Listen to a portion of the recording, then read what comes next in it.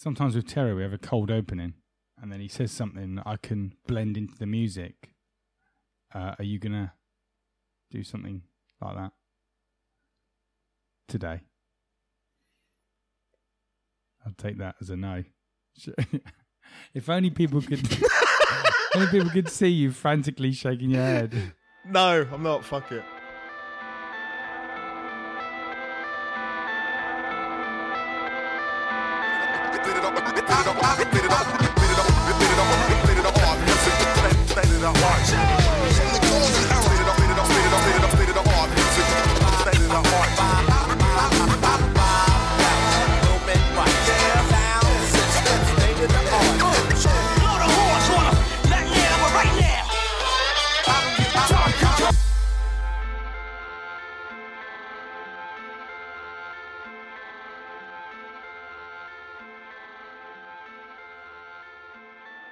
And welcome to the New Age Boxing Podcast with me, Andy White, and with me today, the one and only Sup? Mr. Martin Theobald. How we doing?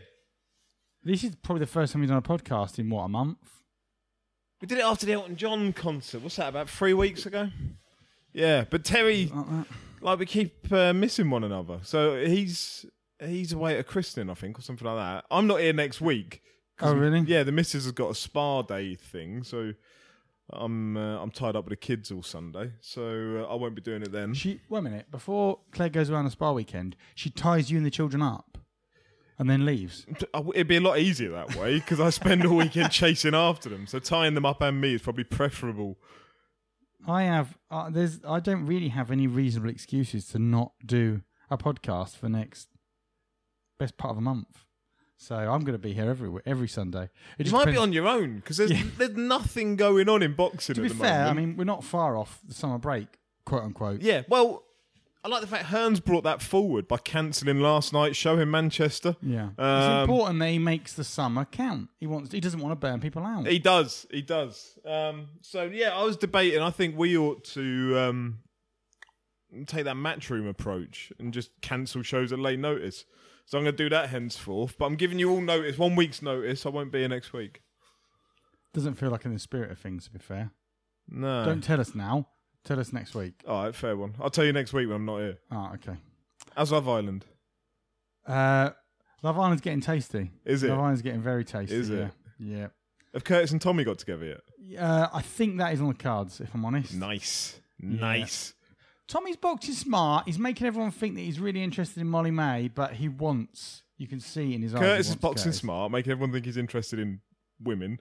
Yeah. And eventually, I suspect. Eventually it'll happen. It will connect. The dots will connect. The men will connect to become one, etc., etc. I don't think that's for Tommy, though, if I'm perfectly honest. I don't think he's about that life. Are you getting that in now so he doesn't hunt you down? Yeah.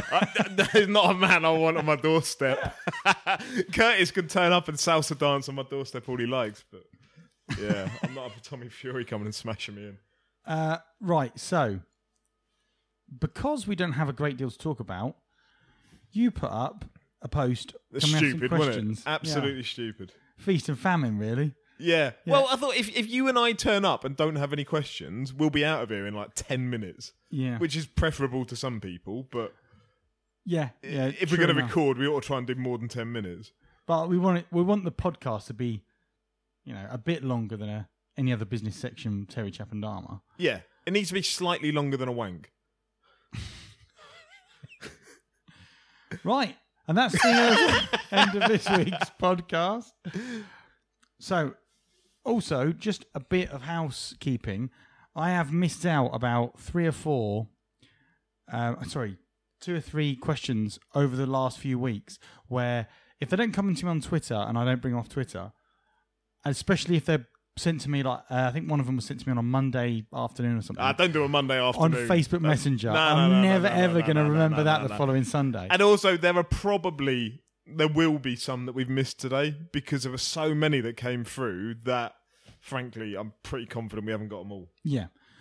So apologies in advance. If we miss yours out today... Or if you're Terry Chapandama and you've sent in 20 via Twitter... Yeah. Of which some of them you fucking know we're not going to touch. You can have them when you're back next week yourself. Which you won't. So this is how it's going to be. I'm going to try and get all the questions done. Apologies if I miss yours out. I did have one guy who said to me, "Oh, I thought you just didn't like my questions, so I didn't." No, I don't. Literally, I don't care about any questions. I don't like any of your questions. I will pick them That's apart. what you basically just said. I will pick them apart grammatically sometimes, but I have no preference either way for questions. Other than they viability. fill up episodes when we got nothing I else. don't judge them, is what I'm saying, apart from grammatically. So, on that, I'll get as many done as I can this week, and then that's the slate cleaned. I'm not bringing any back, but I'm doing this now. So any that we've missed this week are dead. Tough. They're dead. If you want them, They're dead ting. You'll have to put them forward again. Or don't. So you might notice which questions that I have for you, which are a bit out of date, but I'm going to ask them anyway. Will Joe Frazier beat Rumble in the Jungle? What kind of name is that? No one will ever remember that. pay-per-view for Lennox Lewis? Unbelievable. Question for the pod from Danny Watley. Shout out Danny Watley. Good man. With Fury replicating the Apollo Creed exhibition entrance and the fight itself, was this nothing more than the exhibition it has turned out to be? Non-competitive, meaningless, or are we to take it that people on social media have Fury as the best thing since sliced bread? What did you think of it? You watched it, didn't you? Yeah, this is going back to Fury Schwartz a few weeks back. I thought it's difficult because I realised that when you're looking at, obviously you're looking here at Fury, especially retrospectively, and you're looking at him versus an opponent who is mediocre at best. And let's also call the bullshit that comes with that, because Fury did that interview saying he's the second best in the world, Tom Schwartz. He was pulling up the WBO rankings to prove, like, fuck about. I'm not having that. We all know he isn't. We all know governing bodies are, in places, absolutely terrible. And so to cite the WBO rankings and justify Tom Schwartz based on that, in the bin. Yeah. Sorry, carry on. I love the fact that he's using the rankings of a boxing organisation, despite the fact that his only claim to any sort of title is one that he hopes that hinges on the fact that people know their boxing enough to know that it means something.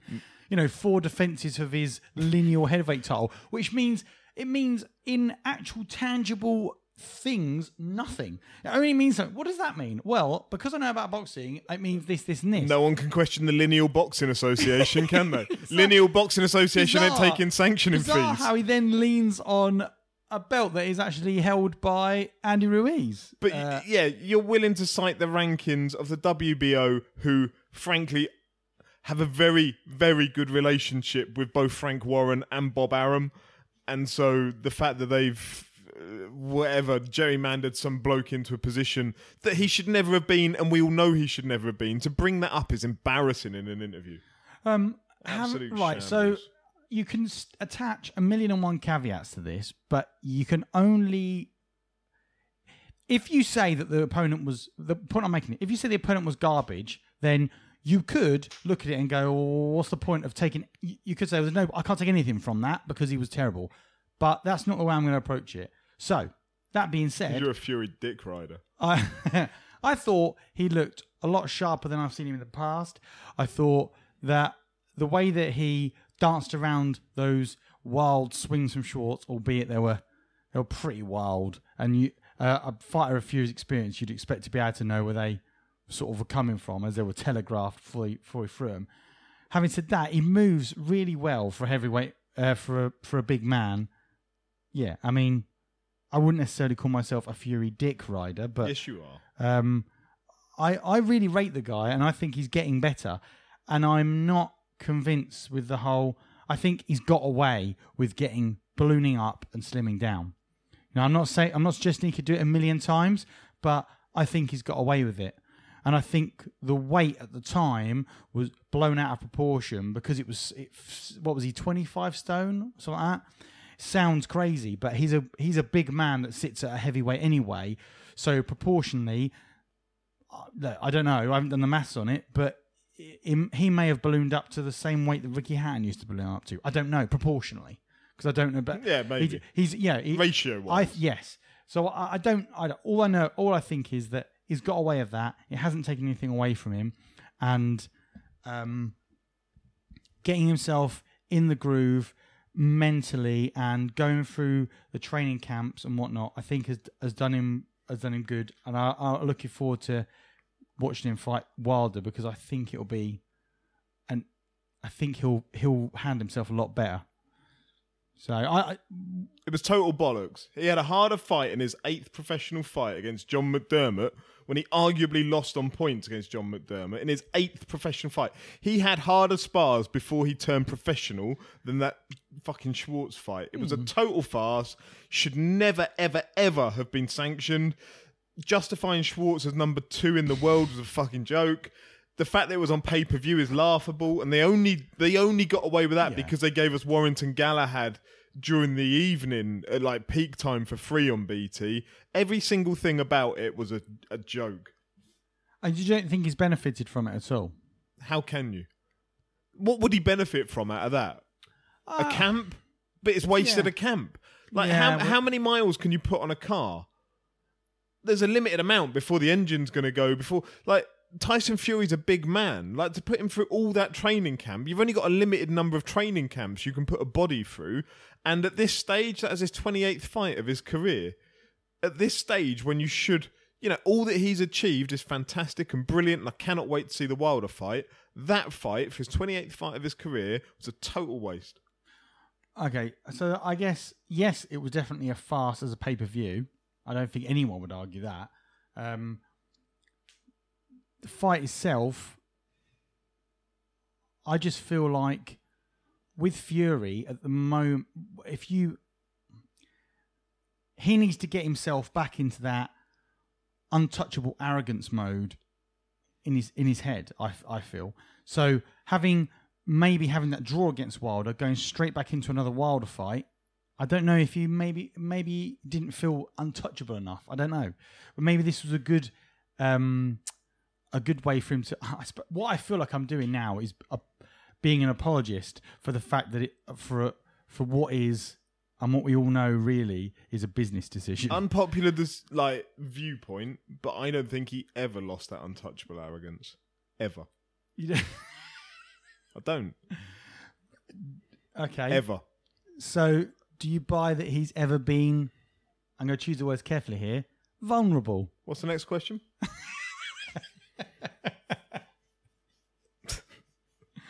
I don't have the next question lined up at the moment.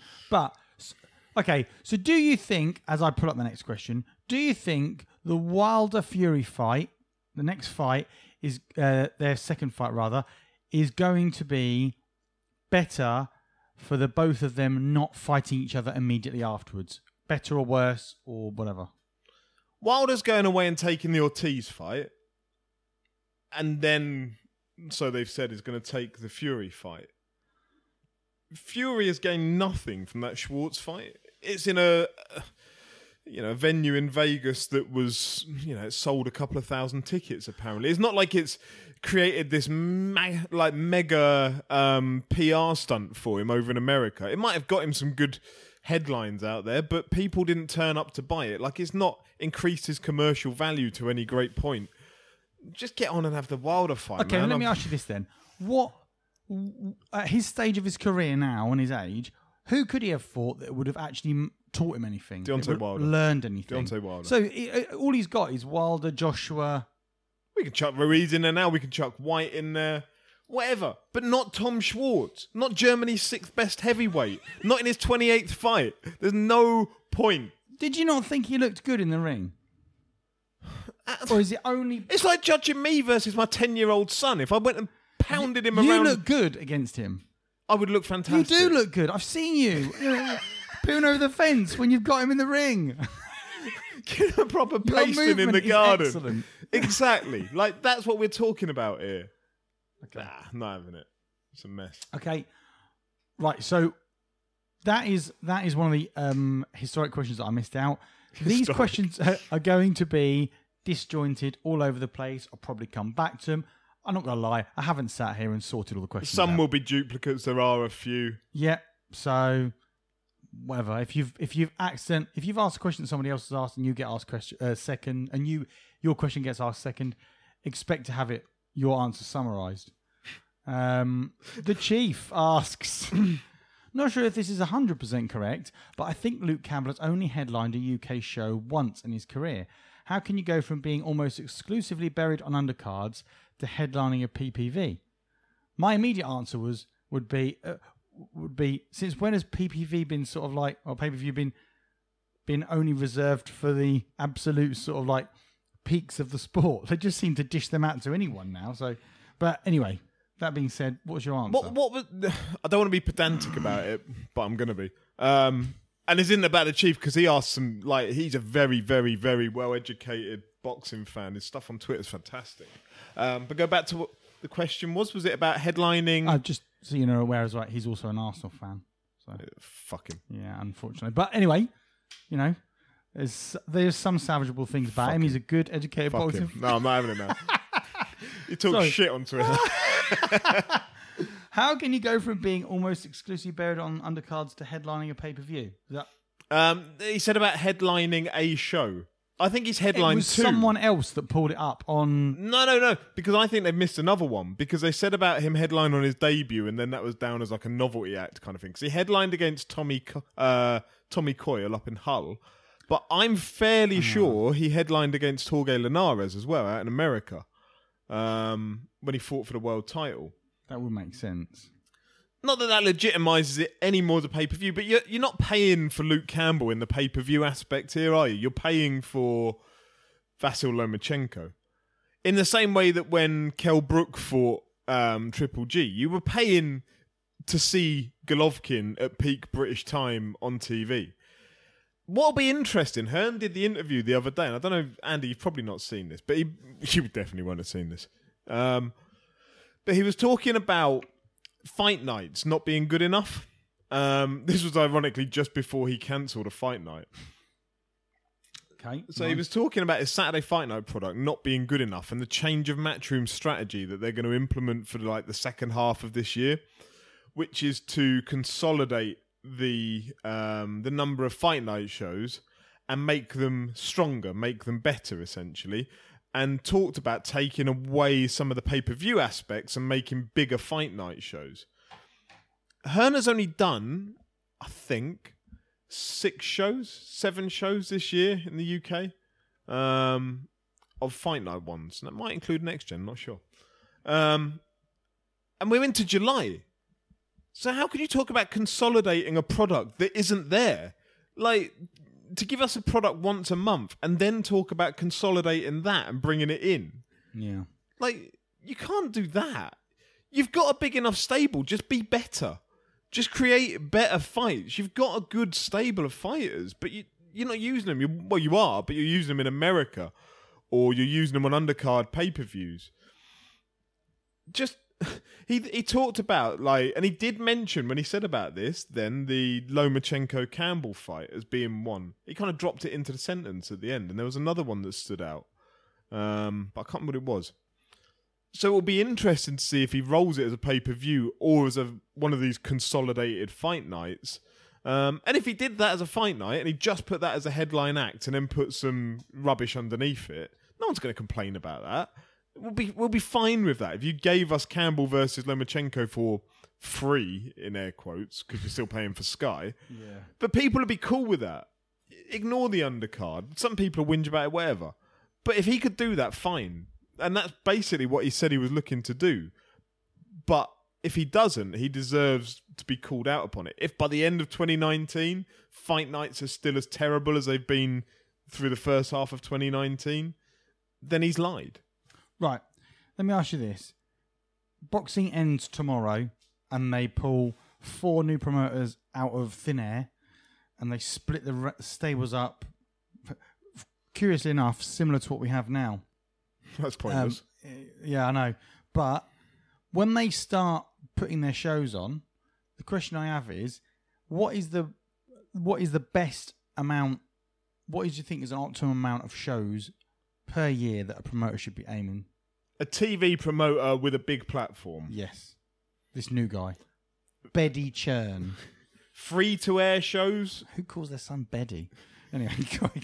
Free-to-air shows with them pay-per-view being on top of that. Yeah. Let's say let's go for an ITV fight night model with occasional pay-per-views. Okay, so you're talking 11 months of the year where you can put a product on. Yeah. Let's call it 4 weeks per month. If you had one and it was a good quality... Sorry, to define good quality, how many meaningful fights are we talking about? 2, 3? Either one headline and then scrap the undercard, or 3 reasonable. And when I say reasonable, I'm talking about your Dan Aziz, Charlie Duffield coming up soon. That kind of fight, a meaningful fight. Once every 3 weeks. If I'm a football fan, I'm getting it once every 3 days. 3 times a week sometimes. Not meaning. I mean, Premier League, Scottish, Italian. Some of that's fucked off now, isn't it? Championship games. Yeah, Sky must show at least 3 live football games per week. No, you're right. At least Friday night, Saturday afternoon. I was thinking, what about if your team plays a crap team? But so as a boxing fan, you can watch big teams go head to head, can't you? So, yeah, as a boxing fan. Once every 3 weeks isn't unreasonable if I'm paying the same as someone who's only bought it for the football. Yeah. Once every 3 weeks. That is not unreasonable to me. Why? Which makes you... Why do you have the exclusivity with Sky of just having Hearn? Like, bring someone else in as well. Bring someone else in to top up some of the... those weeks when Sky can't put a decent card on. BT have done it. Day. BT have done it. They've brought in Ultimate Boxer to fill some of the gaps when Warren isn't putting cards on. Fair play. Okay. So is that what you reckon we should aim for once every? I think that'd be good. It'd be nice. That's beyond reasonable. Yeah. Once every 3 weeks. I could be unreasonable and say once every 2 weeks. But still, if I compare it to being a football fan, if I'm just a boxing fan or I'm just a football fan, look at how much I'm getting for my money on each one. It's mad. When there are so many fighters in this country, why is it so difficult for a promoter in the UK to produce decent, regular, competitive shows of a high enough standard? I didn't realise the segue so well, but there used to be. They could and should be televised. There used to be reasonable numbers on, and I know. I think you always live with rose-tinted glasses, don't you? I'm sure if the sport gets worse over the next 24 months, in 2 years' time, we'll probably be saying it was all right now. We'll probably be looking back at today's product those halcyon days of cancelling Lawrence Okoli at 5 days. Now, 8 days notice. Maybe it was because it was such a feast of boxing, but I remember at the time, looking back 2017, everyone was like, this is a good year for boxing. It was. So maybe that's an outlier, but I remember at the time knowing that we were watching a decent year of boxing. And most of those boxers are still around today. And the problem is that, why is it so hard to put it together on British TV? Because Hearn's gone off to America. And he's gone off to Italy. And he's filling these DAZN cards in Mexico. All these different places, spreading himself so thin with what he's got. You look back to those initial DAZN interviews when he got the $1 billion and talked about how he was going to build this super stable and he'd still have money left over. Like, he wouldn't even need to touch most of the $1 billion. And it's not come to fruition. And so it's not a bilateral agreement between us and America in terms of Hearn's relationship. He takes a lot of the British talent and moves them over to America. In return, we get Ethan Jones III turn up at York Hall and smash someone in a round. It doesn't work both ways for us. So we're losing out on a lot of what we used to have. Is it impossible to be a profitable boxing promoter unless you have some sort of TV revenue? Yeah, 100%. It's a hard game. And I know Terry, Terry has a lot of issues with small hall boxing and where it's going and how it's been. The business side of small hall boxing is brutal. And so, I know he's not a fan of the ticket selling model and he's not a fan of getting people on that maybe aren't good enough to be on a show. But because they can sell over 100 tickets, they get a slot. I understand that. But you got to look at it from a promoter's perspective. If you've got to sell out a 1,200 venue, think of the cost that you're getting for a show. They're honestly like extortionate, and they go up every single year. The cost of a doctor, the cost of security, all these things rise and rise and rise. What is the cost of a doctor for a boxing match? You're looking, I can't remember the exact figure, but it's something like £600 or £700, and you need 3 of them. Wow. So you're looking at a couple of grand, like for your doctors, and then you've got like paramedics outside of that. You've got to pay for the ambulance to be available all the time. You've got to pay for the security. You're looking at somewhere in the region of 15 to 20 grand for a small hall show before you've brought a penny in. Before you've paid an opponent, before you've paid anyone whatsoever that's actually going to be boxing on the show. So at that point, you've got a ring surrounded by all the infrastructure you need, but no one to actually fill that ring. But yeah, nobody sold a ticket. You've already spent 20k. Yeah. Fucking hell. So when I say small hall boxing is brutal, look, when you don't have the money coming in to subsidise you from TV, and coming along with TV is therefore sponsorship, then it's such a hard business to be involved in. So, look, shout out to any of the small hall boxing promoters that are doing a job out there and doing the best that they can within the budgets that they've got. No small hall boxing promoters are walking out of the sport with like hundreds of thousands of pounds Jesus profit. Christ. Like, you said a 1,200 seater, right? If I charge, how much is a small hall ticket? Up in the rafters of, say, York Hall, 40 quid. Down at floor side, anywhere up to 100. Okay, so that's not too bad. So, but you've still got to pay the boxes yet. So, so your average, if you're fighting, average ticket price then 60 quid. Call it 60 to 65, 62.50. Go with that. Okay, 62.50. That brings me in 75 grand. Now I've already spent. We said 20 on just getting all the stuff together.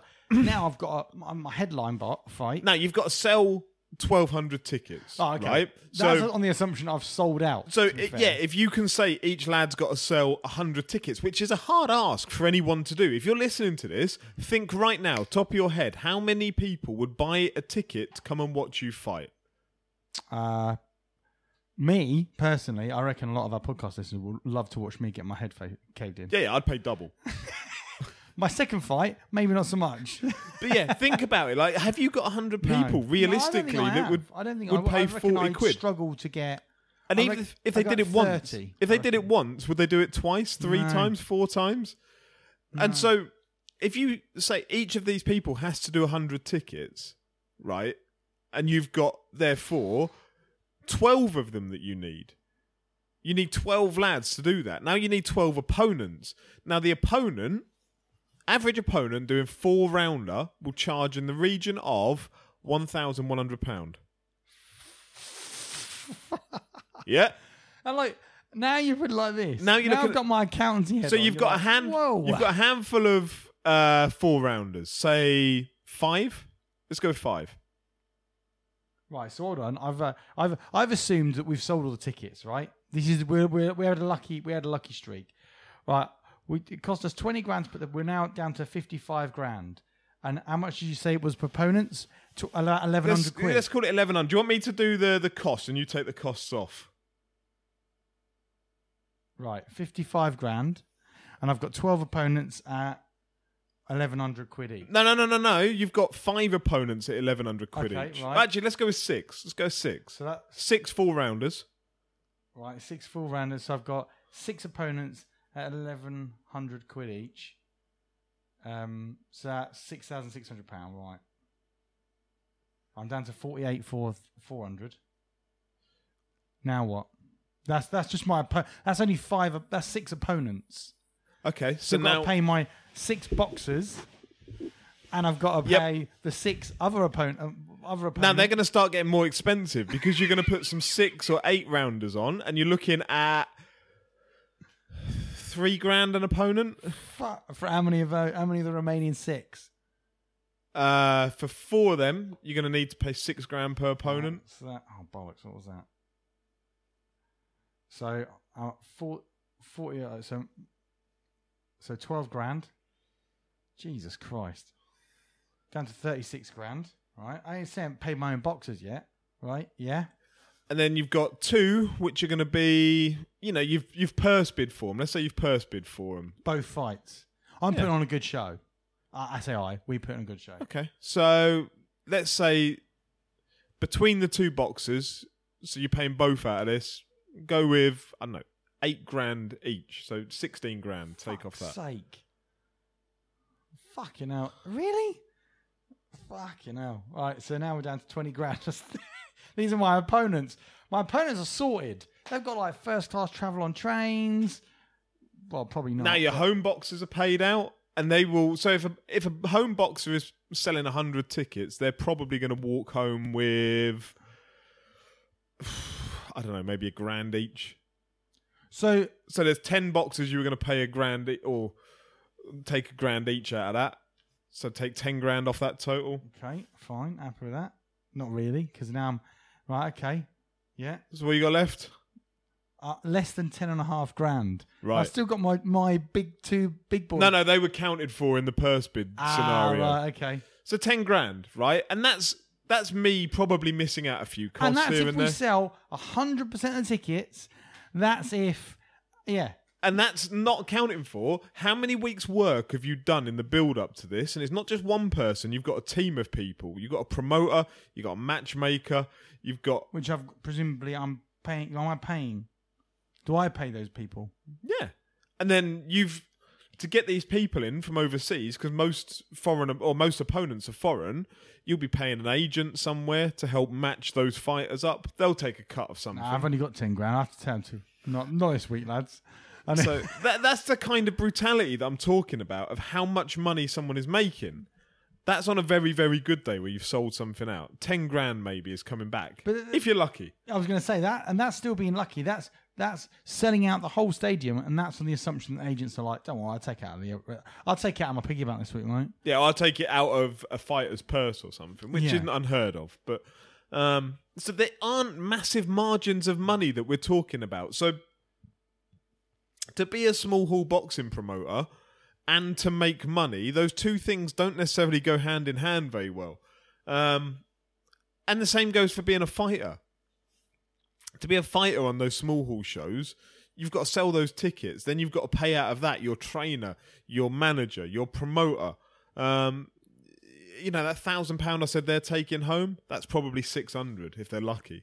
For doing all that graft, all that training, that 8-week camp.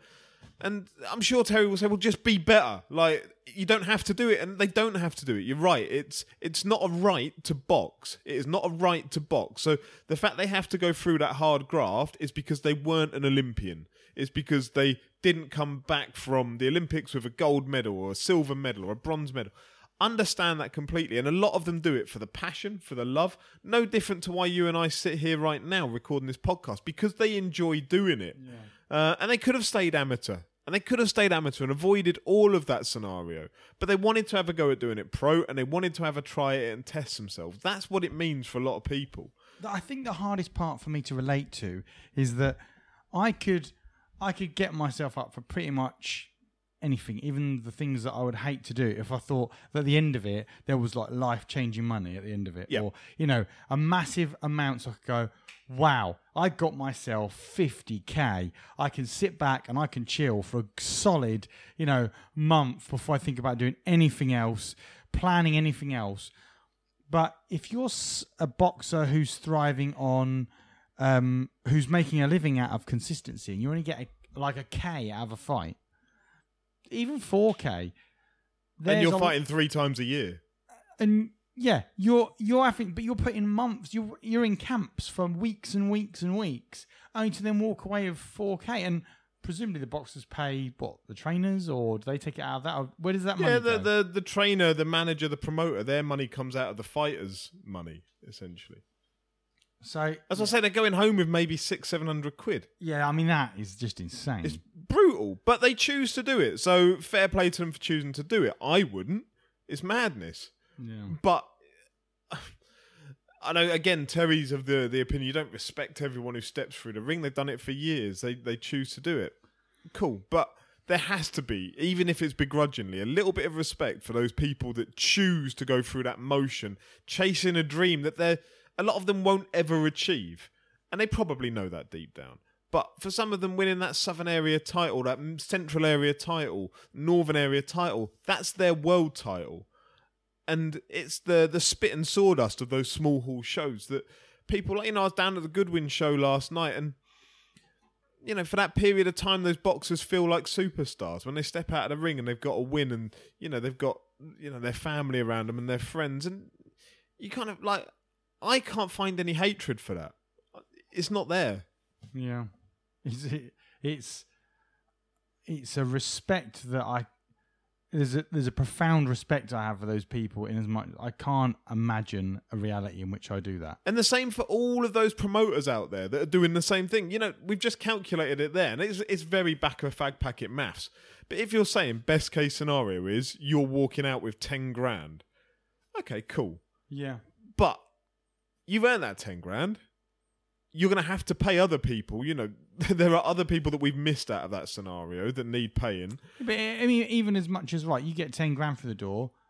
If you're a promoter, you're going to need an office space. You're going to need, there's not money that you just go, where am I going on holiday? And it doesn't just turn up. You've worked for that money. Yeah. You don't just turn For up at an months. event and go, brilliant, it's sold out. Wonderful news. Yeah. So, as I Just say... throw out a load of text to boxers. I'll sort you out, don't worry. Just make sure you sell the tickets. This is the final question of 3. Why is it still only Hearn and Warren that only ever really get considered for the UK's TV contracts? Why can't any other existing promoter or new entrant get their act together and challenge these two?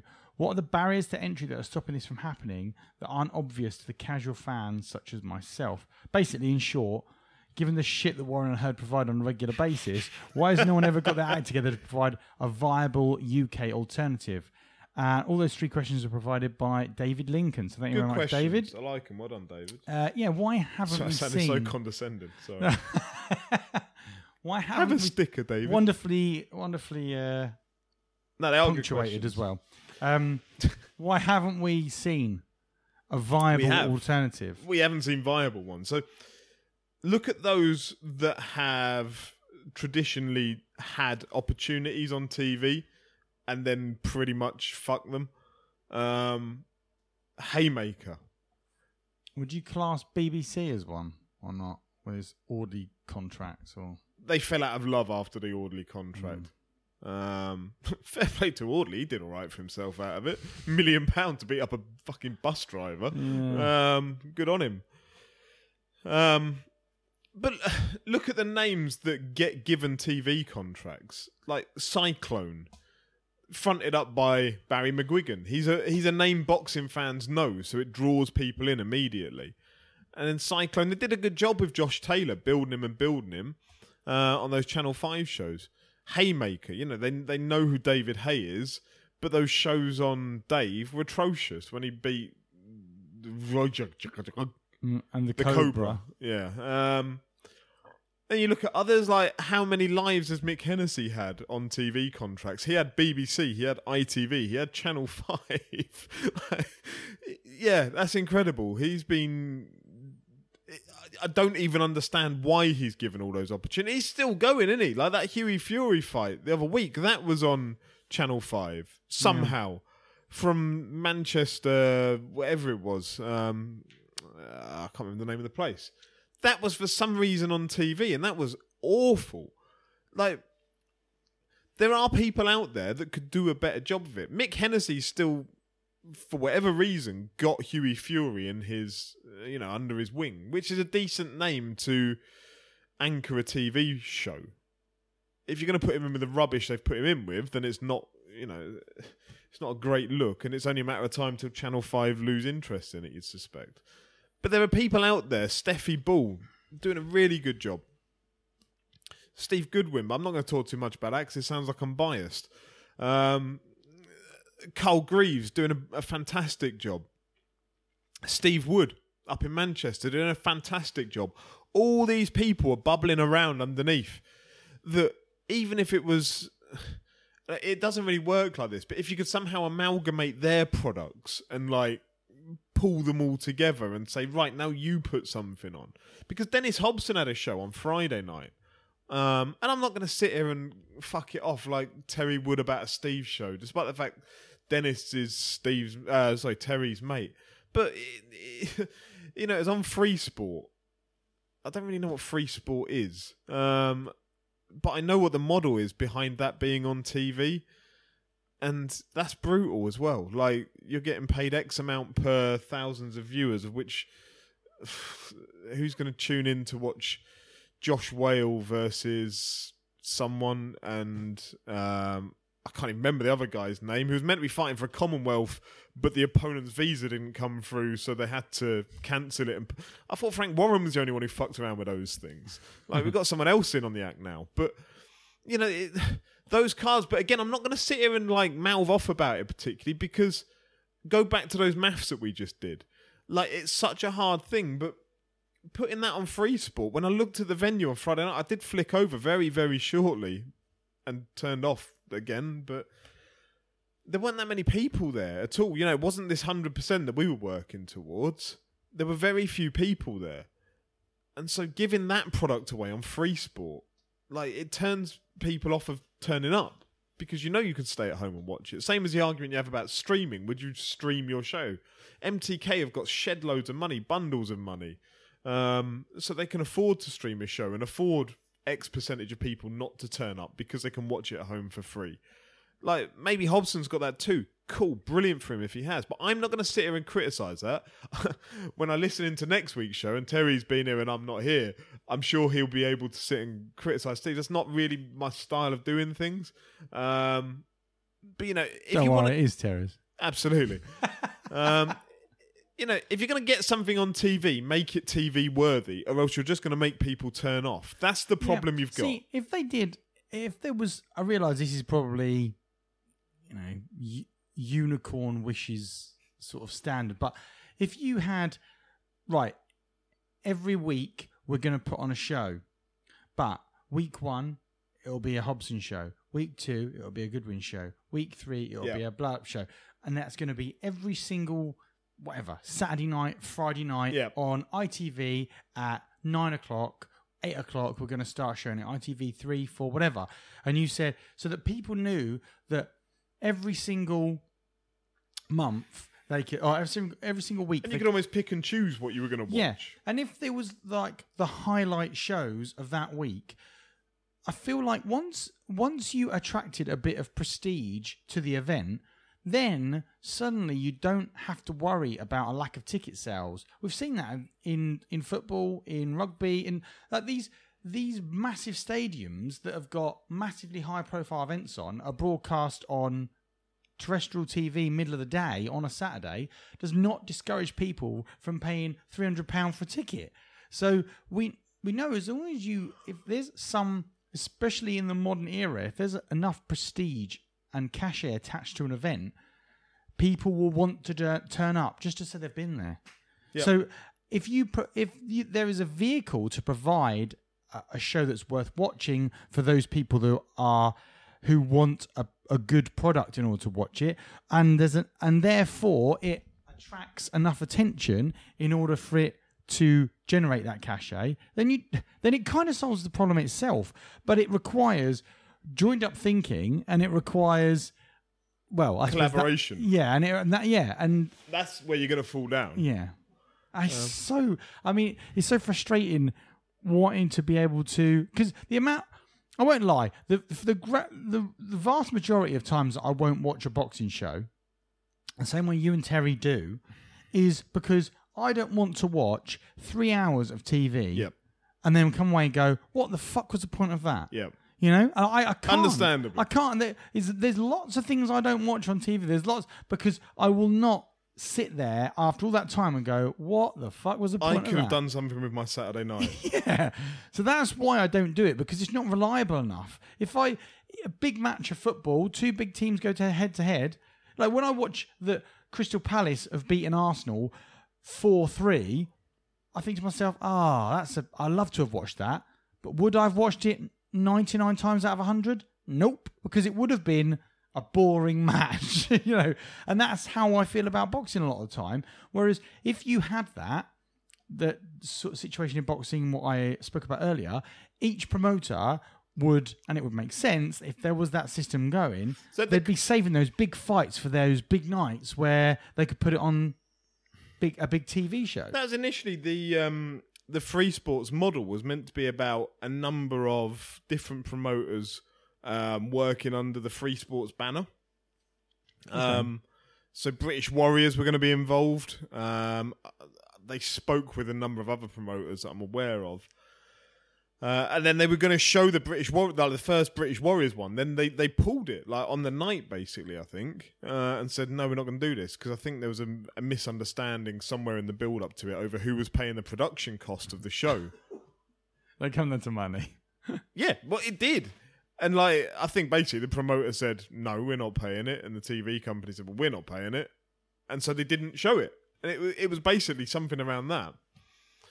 But I say that model was meant to be there, but it all fell apart. You need that collaboration. You need that mutual understanding. You need something that's actually beneficial to the promoter to make it work. And from what I understand of that free sport model, you have to be drawing in some big numbers to be able to do that. To draw in big numbers, you need big fights. To get big fights, you need money. You need collateral behind it, and that's hard to do. Again, going back to those numbers, I sympathise entirely. When I say you need something that's going to draw people in to watch it, that's almost unicorn thinking on its own, because it's chicken and egg scenario. How do you make big fights without big money? Yeah. Speculate to accumulate, but even then, you're not definitely going to get a return on that investment. How long have you got to speculate for? That's a problem, isn't it? I mean, you see businesses.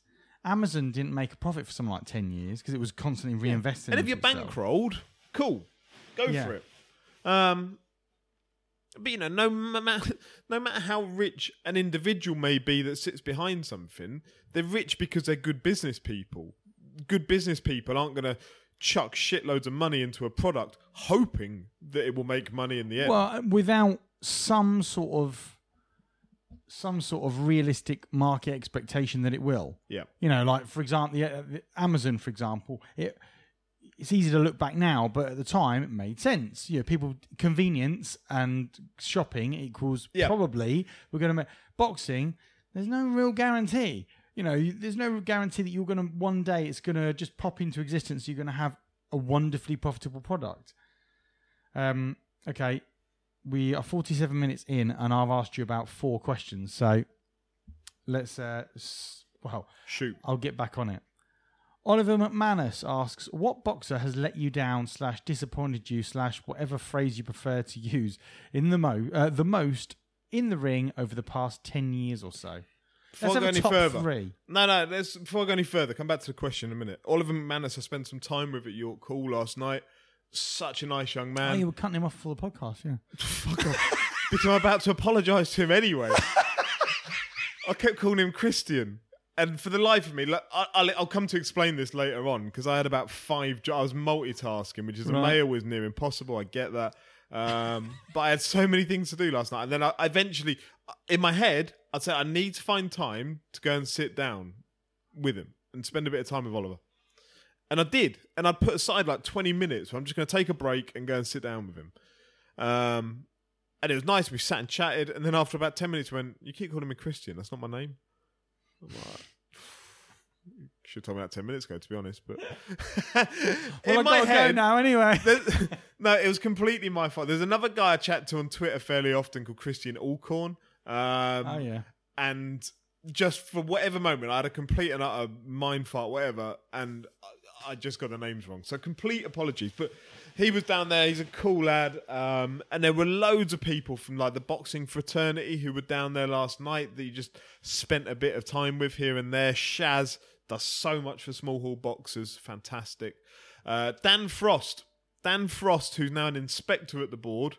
And he's like a new breed almost of what the board is about. Okay. And I hope that he can go on and continue to progress within the board. So the inspectors are there making sure people, for title fights, he's in the changing room checking the hands are being wrapped correctly, signing off the gloves.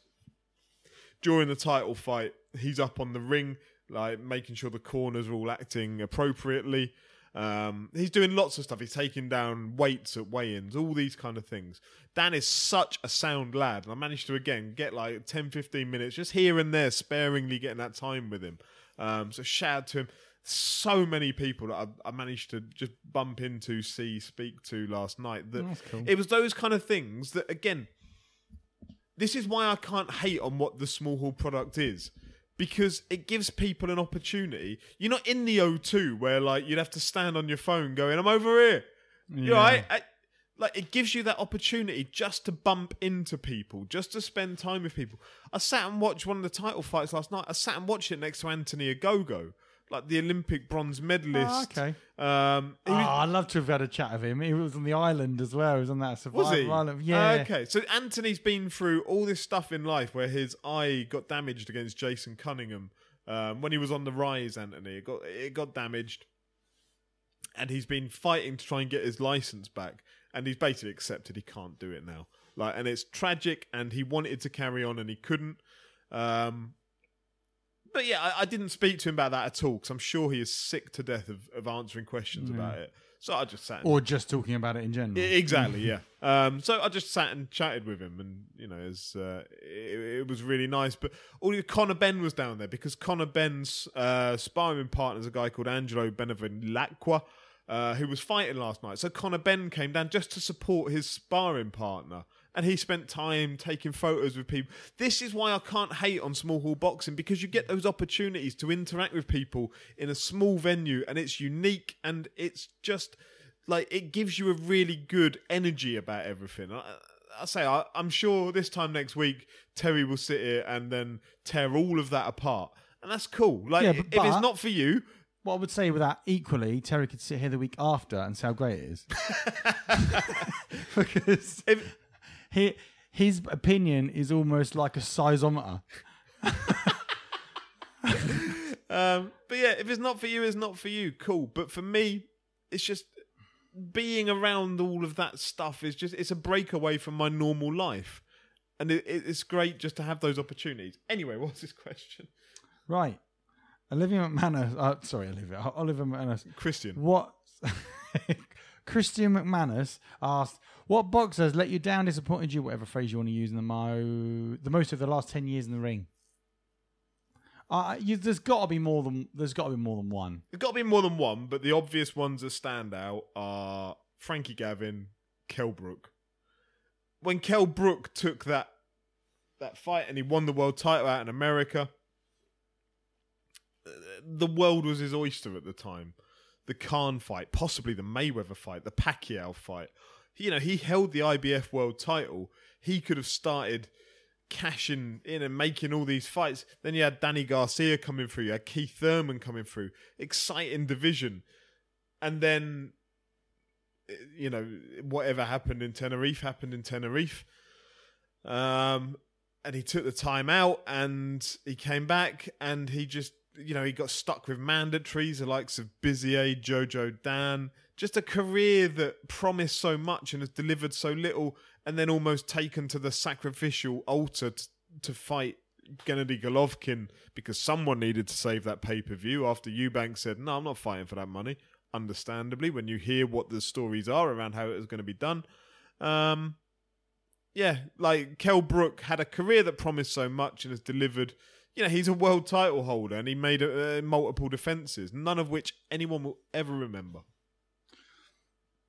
I feel like there's been a lot of hype and not proportionally even as much success come out of the Olympic squads over the years. I recognise we've got like Anthony Joshua, you know, as an outlier. Oh, no. Because I was just running through my head. Could you put Joshua into this bracket? Oh, okay. Oh, okay. Could you? Like, I don't want to be seen as a Joshua hater. Just because of the up to the Andy Ruiz fight, it's everything's done. You know, well, at the very least, he's outshone everyone else Commercially. Yeah. But let's look purely at CV. Purely if you have to write down how they've done and how they've done it. Winning a world title against Charles Martin, the defenses against people. I really struggle to write off Klitschko. I'm not saying that I would put Joshua into this, and Joshua's still got a long journey ahead of him. If he goes and beats Ruiz, takes out Wilder, is undisputed champion. You can't dismiss that. It's so easy. Like Terry dismisses that Klitschko. Klitschko was shot. Klitschko was this. Klitschko was that. But straight after, he was telling us how sharp Klitschko was to land that punch. The reason that Joshua fell on that punch was because Klitschko tactfully moved him out of the way with his little finger. But his hands were in gloves. How did he do that to him? No, because he moved out of the way. He sidestepped to the left. Actually, he moved through space-time continuum very slowly. And then moved his fist through the... And then he pulled it. And then no, Terry, he didn't. Yeah, he fucking did. You see it. If you know boxing. You haven't stepped in a ring, Andy. You don't know. So that sort of shit. We got all that shit. And then a year, 18 months later, it was like, Klitschko was fucking shit. But I thought he did all that stuff magically with his hands, Terry. Nah, he didn't do fucking any of that. Oh, yeah, no, he did do that. But he was also shit. Like, so it was... He just didn't make any sense. We come back to the rest of Joshua's CV. I think, if Klitschko is his peak and he loses to Ruiz now, it's been given all the hype that's come out of the GB boxing setup. You have to go, oof, doesn't feel like much of an explosion of talent. It feels like one fight defined. Am I missing something here? I've missed a fight somewhere, haven't I? AJ's fought Klitschko. What was his other big win? Joseph Parker. Is that it? What else do you want? I thought I'm forgetting someone. I can't make anyone up. You're looking at the Brazils of this world, the Molinas of this world. I thought we'd had another big fight. Oh. No, this is what I'm saying, is that actually if you look at it on paper, and I don't want to be accused of being an AJ hater, because I'm not. Yeah. But I'm thinking Fury with Wilder and Wilder's draw, albeit, and the Klitschko win. Which, arguably are two very good performances. Yeah. Fuck, yeah. So... You might but if you look, you can name, I bet you can name 5-6 boxers straight off the bat who have disappointed after coming out of the GB setup. Luke Campbell, after the amount, when he first fought, when he was fighting Tommy Cole, everyone was like, this guy is going to be the man. He's going to be, But look, go back, you've got James DeGale. I don't want to hate on James DeGale, but he never achieved everything that he could have achieved, or... Yeah, where he stepped out with the gold medal. It wasn't like he was a bronze medalist. He was the gold medalist at the time. And his career, he went off and beat Durrell for the world title. And he kind of went under the radar over in America with that world title. Lost it to Caleb Truax. And then had to beat Caleb Truax, who was a caretaker in a school. He had to beat him to get his world title back. And then, for what we wanted James DeGale to achieve. He mopped the floor of him, didn't he? He unlocked the gate early in the morning. For what we wished that James DeGale could and would achieve, there's an underachievement there. Lots of them. Anthony Ogogo I just mentioned, but that comes down to injury over seems a bit harsh. anything else. But again, look, what we hoped for never materialised. That's all I'm saying. It's not a criticism of Anthony Ogogo. I might be showing my age here, but is Audley Harrison within the last 10 years? He must be borderline, yeah. But he came out. He was a Sydney Olympics, wasn't he? When was that? 2000? 2000? 2000, I think. Oh my God, that's 20 years ago. Borderline, isn't it? But yeah, I mean, I think the harder question to ask is who's come out of the boxing setup, GB boxing setup, in the last, let's say, stretch out to 20 years and wowed us, overachieved. Yeah. Khan. People hate on Khan, but for what he did, he was a kid in the Olympics. He was like 17 years old, was it? He came silver medalist. And look at what he's done in his career. Multiple time world champion, multiple weights, fought some of the most memorable fights people will ever have. A shit ton of money. And shit ton of money. Had a career that people would sell their arm for. I know people say, well, that's the same with Joshua. It is, absolutely. But if you look at Khan's CV, it's almost unparalleled in terms of names that are on it. He hasn't won all of them. There are big fat L's next to him. Yeah, of course there are. Of course there are. But on the other hand, look at the names on Joshua's CV. They're not comparable. The Maidana fight for Khan, that was a peak Maidana, and he fucking beat him. He beat him. Probably easier than Mayweather did, but hell of a fight. Like, you look at a Canelo who he went and fought, stupidly. Same way Brooks stupidly fought Golovkin. But those names are on their CVs. Where's the risk in Joshua's? Yeah. There aren't any. Ruiz. Yeah, he knew there was trouble there, but he wasn't scared to take the Ruiz fight. Hearn told us before the fight, this is a potential banana skin.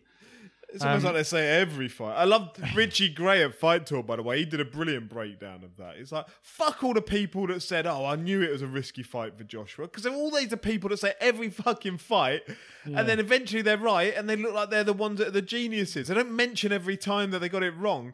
Richie Gray, shout out. That was a brilliant Leicester will win the league this season.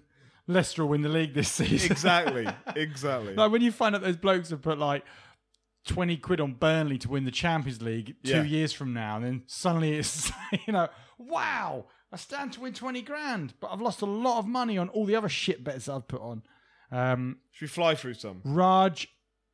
Oh, forgive me, Raj, because I'm not going to get this. I've just seen the deflation on your face. Raj Bojani, I'm going to guess that is. If the rematch was in the contract, why is it proving difficult to announce Ruiz Joshua 2? My segues have been on point today. They have. Completely pure luck. Surely it would have been done by now. Eddie keeps saying it will be next week. I'll probably leave this to Terry for next week, actually, to discuss. And I don't think Not happening. No, you won't need this question. I think it's one of the things that he has a theory upon. Right, okay. Which is that perhaps the contract... And it is difficult, right? Because he said something. Yeah, exactly, yeah. If you think about it, you've got to write a contract that covers every eventuality and every outcome.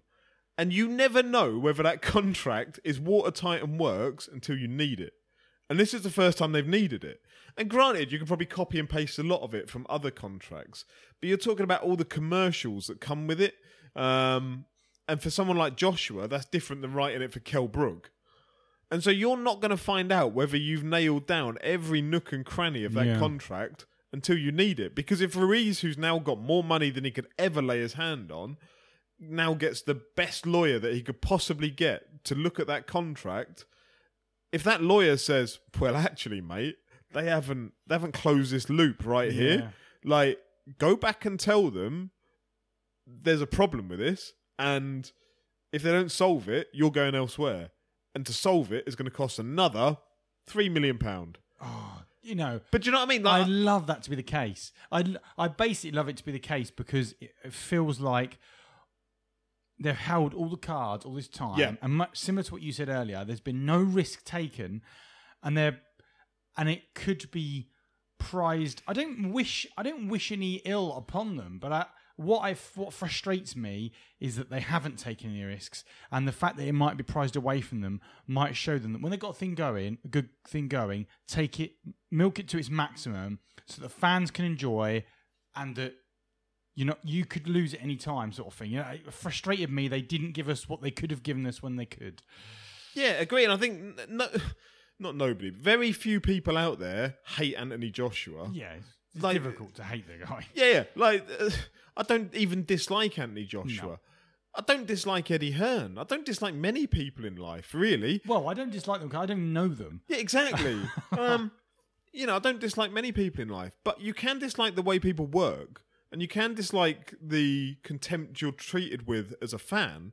Like, those things can go separately. Like, I'm not hating on an individual, I'm hating on a business practice. Yeah, and if those business practices have fallen apart somewhere, like, I'm going to take a little bit of joy out of that, if I'm honest, if that happens. I don't hate the people that run Coca-Cola, but grape Fanta is an abomination, and I hate that.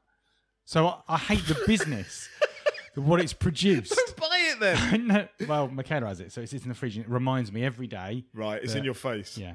But anyway, no, what I'm saying is that is a bit costing you money, dickhead. It's painful. It's a sore point. It's a sore point in the relationship. But what are you doing with it? Well, I'm that's, wondering why it's making you sore. well, what? Don't you do that with cans?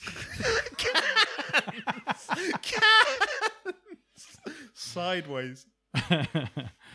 Stephen Mock asks, "What is the who is the second worst manager in boxing after Joe Gallagher?" So funny. I laughed when I read that. So there's a story. I got a text yesterday off of someone. Should we name nameless? That tells me that the relationship between Callum Smith and Joe Gallagher Has gone to another level.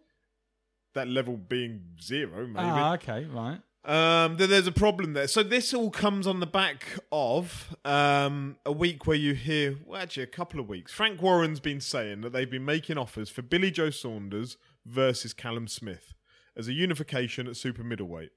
Because remember, Billy Joe Saunders won that fucking... I love the way you read the confusion on my face as though like, wait a minute. Billy Joe No, I Saunders know. is a world champion. He's a again. 2-weight world champion. What? Remember? Oh, Yeah, Oh, remember yeah. when they hired Stevenage Football Club for the evening? Like, it was the most mental thing going. And he beat some... do you know what? I genuinely, I'm not taking the piss, I genuinely couldn't give you the first or last name of the guy that he beat for that world title. And I suspect I will never hear of him again. For a world title. Super middleweight, like a peak division, you know, one of the historic divisions, one of the ones that, you know, some of the names that have travelled through that weight division. That is when you know that you could win a world title. Yeah. It would be that easy. Once you get Yeah. to a certain point in a certain cul-de-sac in boxing, you can win a world title. If you've got enough relationships and enough money, then there are ways to do it. Yeah. So, not taking anything away from Billy Joe because he's an outstanding boxer, but that was a joke. It was too weak a test for a fighter of his capabilities. That's my issue with the Tyson Fury Tom Schwartz fight. Okay, that is a fair call. I don't think anyone would argue with that. Yeah, okay. However, the one saving grace of Tyson Fury's is it didn't have a world title attached to it. The Billy Joe Saunders one Well, you say that. did. It had the lineal. It had the lineal. Frank Warren's been saying there have been offers made. Eddie Hearn saying, I've never seen these offers. I don't know what you're on about. And from what I understand, or from what you hear, those offers have been going to Joe Gallagher, who is Callum Smith's manager. So that makes perfect sense. There's no issue with that. Offers should always go to a fighter's manager. And from what Frank Warren has said, 50-50 split can go on either platform or both platforms. Trying to be as realistic about it as possible to make the fight. This is in his words. Whether it's true or not, don't know. 50-50 split on pay-per-view. All British unification at super middleweight. 2 undefeated fighters. Cool. That works, right? I'm up for that. You're up for that, I'd imagine. Billy Joe Saunders, Callum Smith. Yeah, definitely. 50-50 money sounds perfectly reasonable to me for both. And Joe Gallagher did say it's not a good enough offer. It doesn't do enough for Callum Smith. And no, we're not taking it. What, they want 60-60? 60-40. 60-40. We're on 60-40! Shout out to the first live show. So, what I heard yesterday is that Callum Smith isn't or has gone down a new managerial route. Don't know if that means he's gone down a new trainer route. We'll find out for certain whether he's gone down the managerial one. And that maybe Eddie wasn't happy about this whole situation. And maybe he genuinely didn't know there was an offer put in by Frank Warren a couple of weeks back for this fight. Maybe Joe Gallagher just said, nah, not doing that. Which kind of, within his rights, he's able to do as the manager. So it all looks like a messy situation. It doesn't look like that fight's likely to get made anytime soon unless there is a new manager that comes in and they're able to negotiate it some way. So yeah, going back to the original, Joe Gallagher. Who is the second worst manager in boxing? I feel like this isn't really your wheelhouse. This is more a Terry question. It is. He would burn down the houses with this. Yeah. Whereas I'm not even going to like the match. Okay. He Yestins. says thoughts on the two main fights next week as Dubois versus Gorman and Jennings versus Joyce. I'm looking forward to that. To be honest, there are two fights I'm looking forward to. Do you know what? Credit to Frank Warren for some of the fights he's put on this year that he's given us free to air. Why? Can I just ask, why are Dubois and Gorman fighting now? I shouldn't have to ask that question, but it's not normal. You're right, it's not. So you've got Joe Joyce was mandated for the British. Frank Warren kind of explained this the other day, and it didn't actually make any sense. I need to go back and watch it, but I'm fairly sure it made no sense at all. I'm sure Joyce and Dubois were mandated to fight for the British. I think that's right. And then Frank Warren was like, yeah, so we just, Gorman and Dubois fighting. You're like, hold up. Remember that South Park episode where they have the underpants gnomes and they're like, we've got a plan to make millions. He's like, steal underpants, make millions. Yeah. And there was nothing in between that explained the process. That's what it felt like on this interview. So I don't know why, apart from the fact they've got these talents in-house at Frank Warren, heavyweights, and they want to fight one another. And so they are fighting one another. So are Dubois and Joyce still mandated?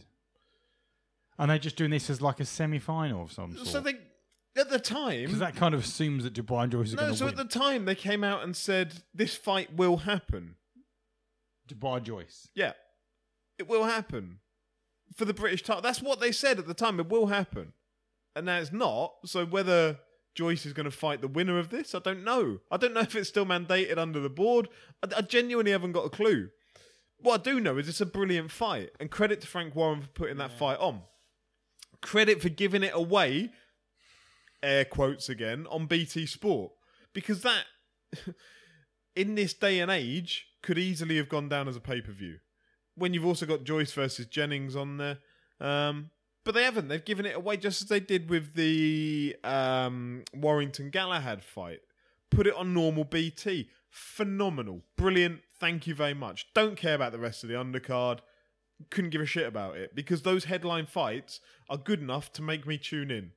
And if something catches my eye on the undercard, great. But I say, let's just have a positive week.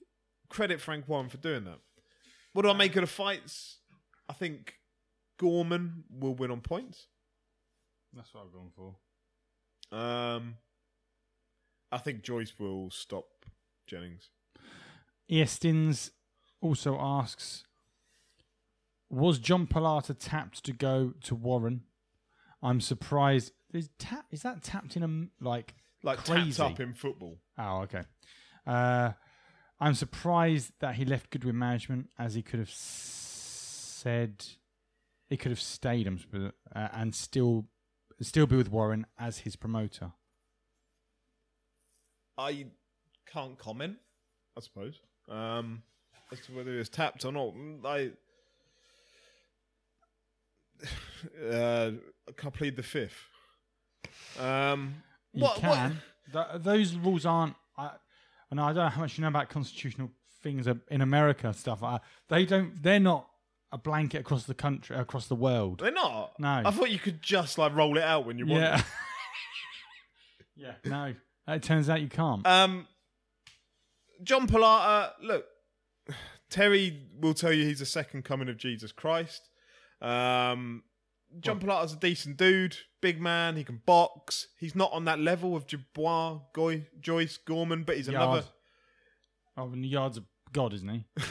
So Yard's God and Pilata is Jesus. Right, okay. Pilata's not on that boxing level of those guys. He's a good enough boxer. It's cool. My theory on this is that he signed with Frank Warren and he will fight the loser of Dubois versus Joyce in probably their next fight. That would be my guess. You've got this undefeated heavyweight in John Pilata. Record looks good. I think you put him in with the loser of that. And I'm just going to take a punt at that. I don't know, but that wouldn't surprise me. they're building up a good little stable of heavyweights. I'm not hating on Pilata at all. Best of luck to him. I hope he goes on. If that scenario played out, I hope he wins it. I hope he builds a future for himself. But now that we finished our piss break, just wanted to touch. I know Terry always references back on Twitter to these because Terry's back on Twitter now. He references back to that December the 12th podcast, was it? My memory's shot to shit. It's almost like he goes through podcasts historically, just that he can quote them later on down the line. Not that he would ever do that. His memory's like, he has got an incredible memory, to be fair. Yeah. I'm not doubting that. Yeah. Far better than mine. About the one that he went off on the rant about small hall boxing and that, and kind of credits himself for the improvement in some places, but explains away, some of the questions he would explain away with go back and listen to that episode.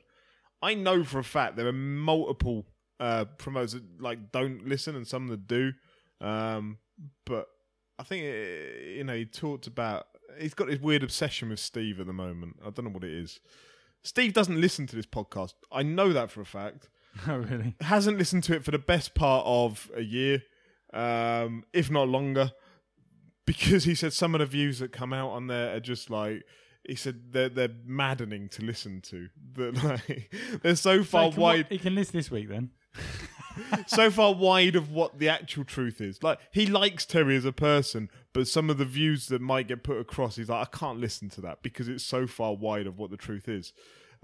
So, any improvement or whatever else really that's come off of that December, the whatever it was, podcast are pure coincidence because, as I say, Steve hasn't actually listened to this.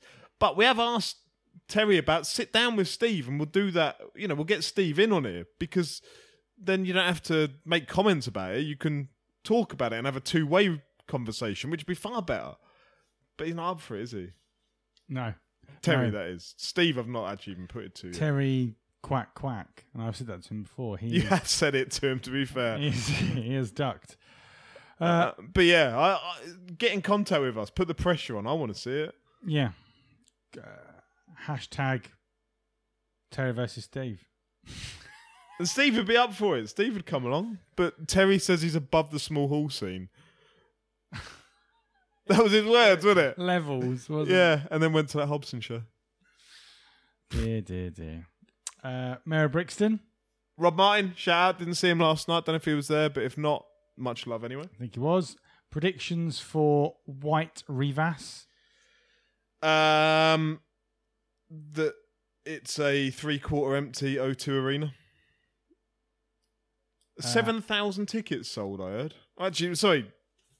I don't know if that's right. It might have been 3,000. I got a text about this yesterday at the same time the Gallagher stuff was coming through. From someone.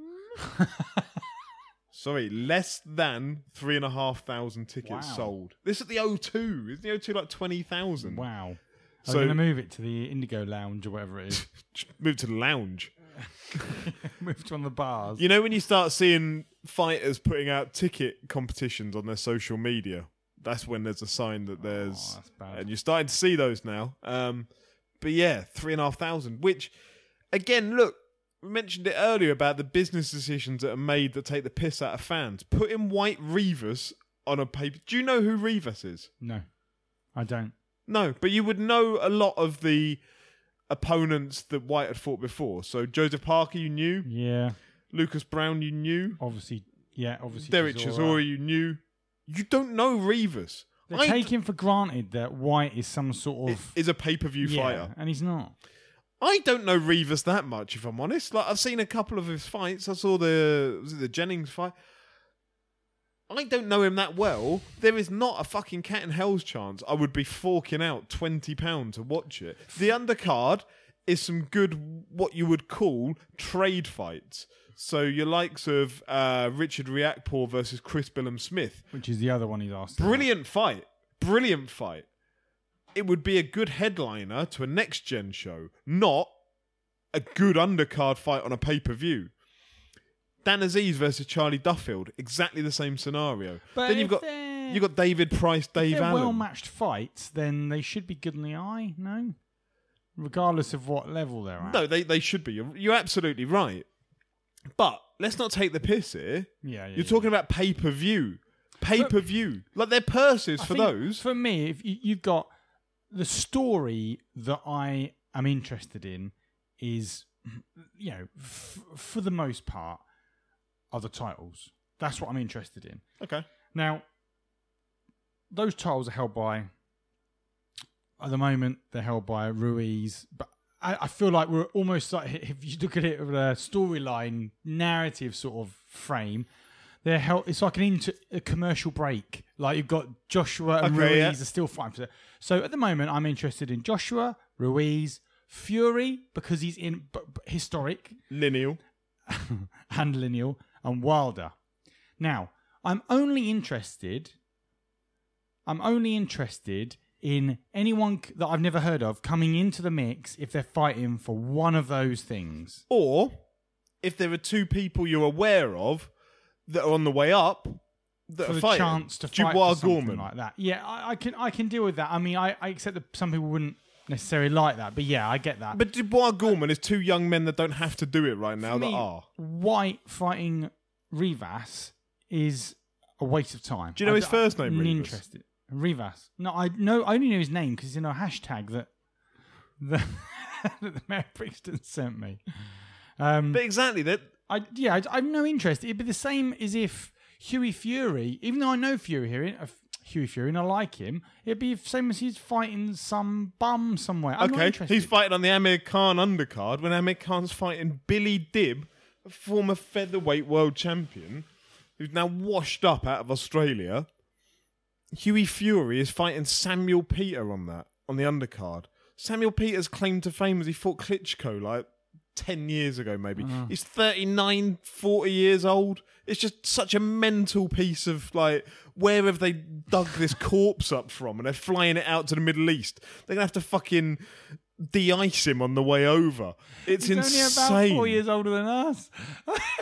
Yeah, that's true. That is true, actually.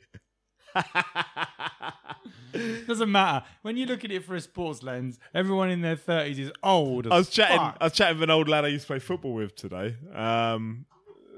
My old football club, and he was like, "Oh, we can go and he runs the veterans team for the same one." He's like, "You're old enough for that now, ain't you?" Like, Yep, I am. No. Oh yeah, I am. Yeah. Not only old enough, I've a cushion to how old enough really? I am. How old you gotta be? I think it's 34, maybe 35. Oh. Yeah. So, he wasn't even surprised. That's a disappointing thing. When you turn up then at sort of our age, are we like the whippersnappers? Are we like the 19-year-olds? But I've not played. I might go along and play. But yeah, I've got a broken body anyway. So even if I had 15 years on people, here's a question: do they have like vet teams? Yeah, you get They're like probably 60 plus teams. And yeah. Because when you start getting to like 55 and you've got 35-year-old blokes turn up, you're like, fuck. No, I me. agree. That's why you have veteran footballers, so you're not playing against 18-year-olds. Yeah. But yeah, similarly, if you're a 65-year-old, you don't want to be playing against 35-year-olds. Say a 36-year-old turn up, got a bit of a dodgy knee. You turn up and your mobility skill, like, fuck off. Like, I'm not sure why you're playing football in the first place, but irrespective. Okay, so, White Rivas, genuinely, I don't care. That's terrible, isn't it, really? Like, I'm not even sure I'll watch it. If I'm honest. And that says something for me. Because you will... I will watch most boxing. Yeah. I will watch most boxing. I'm more bothered about the undercard. The Dan Aziz, Charlie Duffield, the Richard Riakporhe, Chris Billum-Smith, even Price Allen. Like, that's going to be a fun fight. But if it goes past 4, I'll turn it off. Because they'll both be gassed out their arses. I would like to see Price Allen, actually. Yeah. So they're 3 good fights for me that I'm happy with on a Sky Fight Night. Riakporhe, Billum-Smith. Riakporhe's got that power. That's the difference. I've not seen enough of Billum-Smith. But from what I understand, he's trained by Shane McGuigan. So Shane McGuigan doesn't fight or doesn't train mugs. He only trains legitimate fighters. So I've got to believe that Billum-Smith has something about him. Riakporhe does have something about him. And even if that's just the power, then it's a hell of a tool. Duffield, Dan Aziz?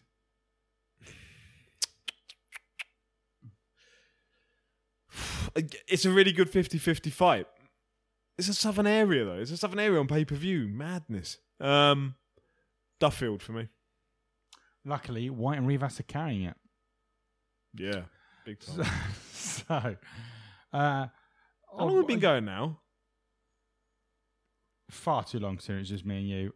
1 hour, 25 minutes. Oh, God, let's fly through some of these. Okay, Prince Patel video. I can't fly through this. Have you seen it? No.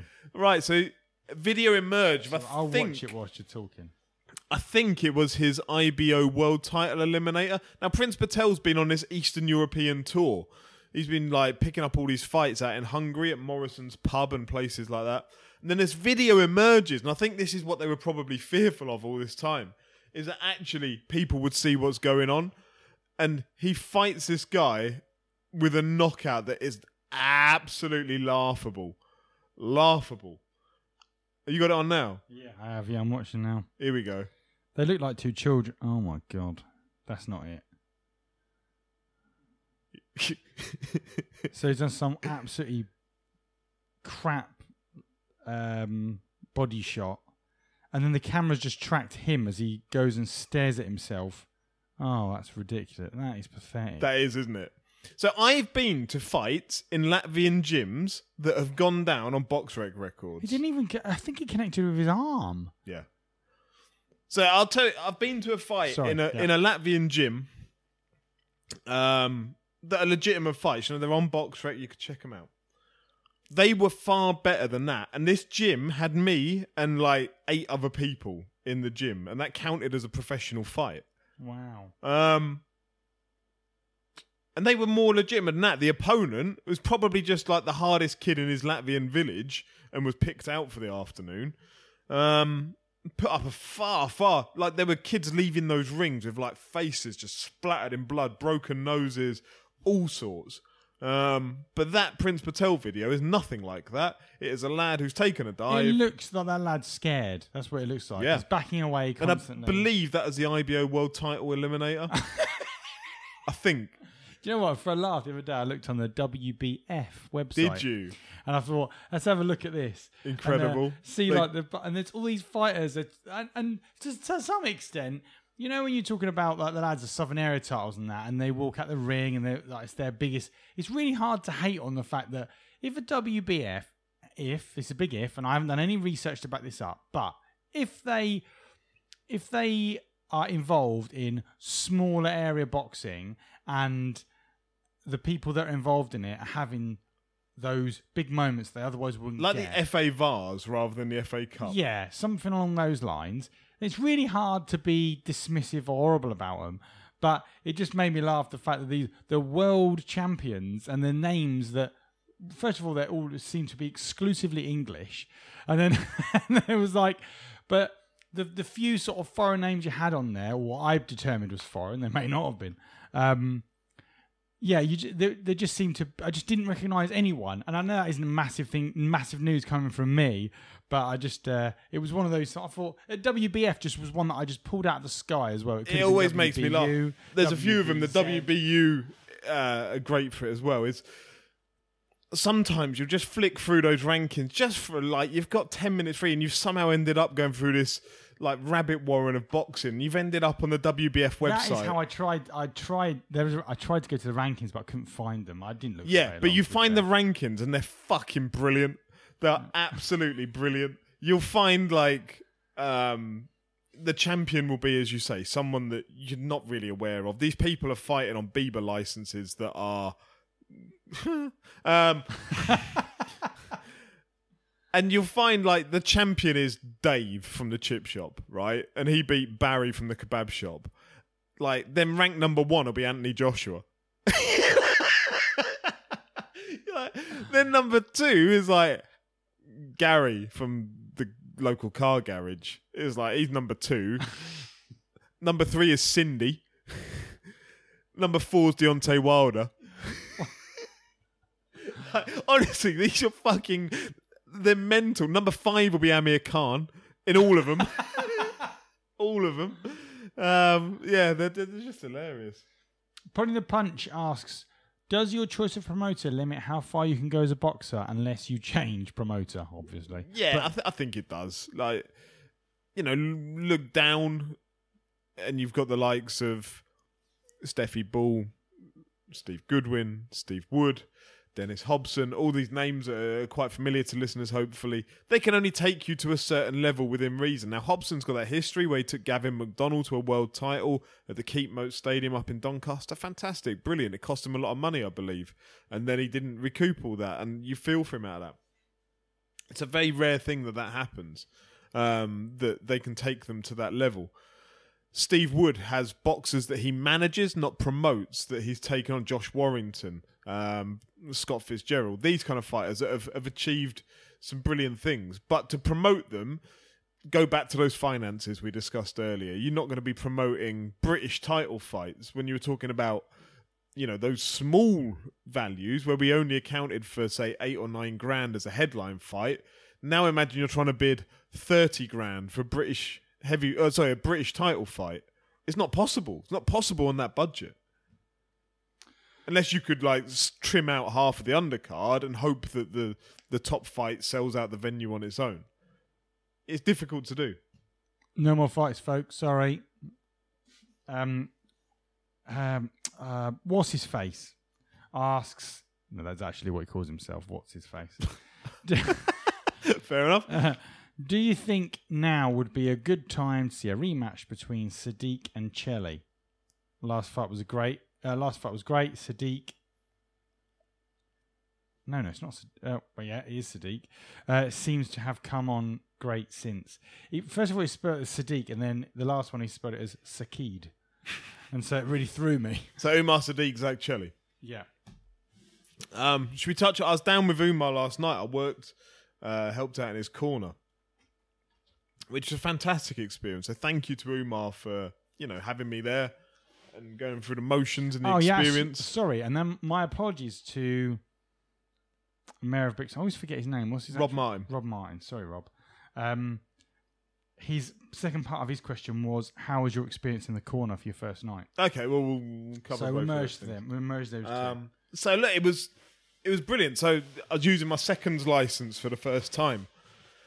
And so, look, ultimately the job of the second, to some extent, for some corners, will be to get the stool into the ring and out of the ring, wash the gum shirt, like the menial tasks. Some people more than happy to do that. I enjoyed just being around that team. Throwing stool into the ring. That's disgusting. You fucking idiot. Such a child. I interrupted you just for that. What a dickhead. Yeah, agree entirely.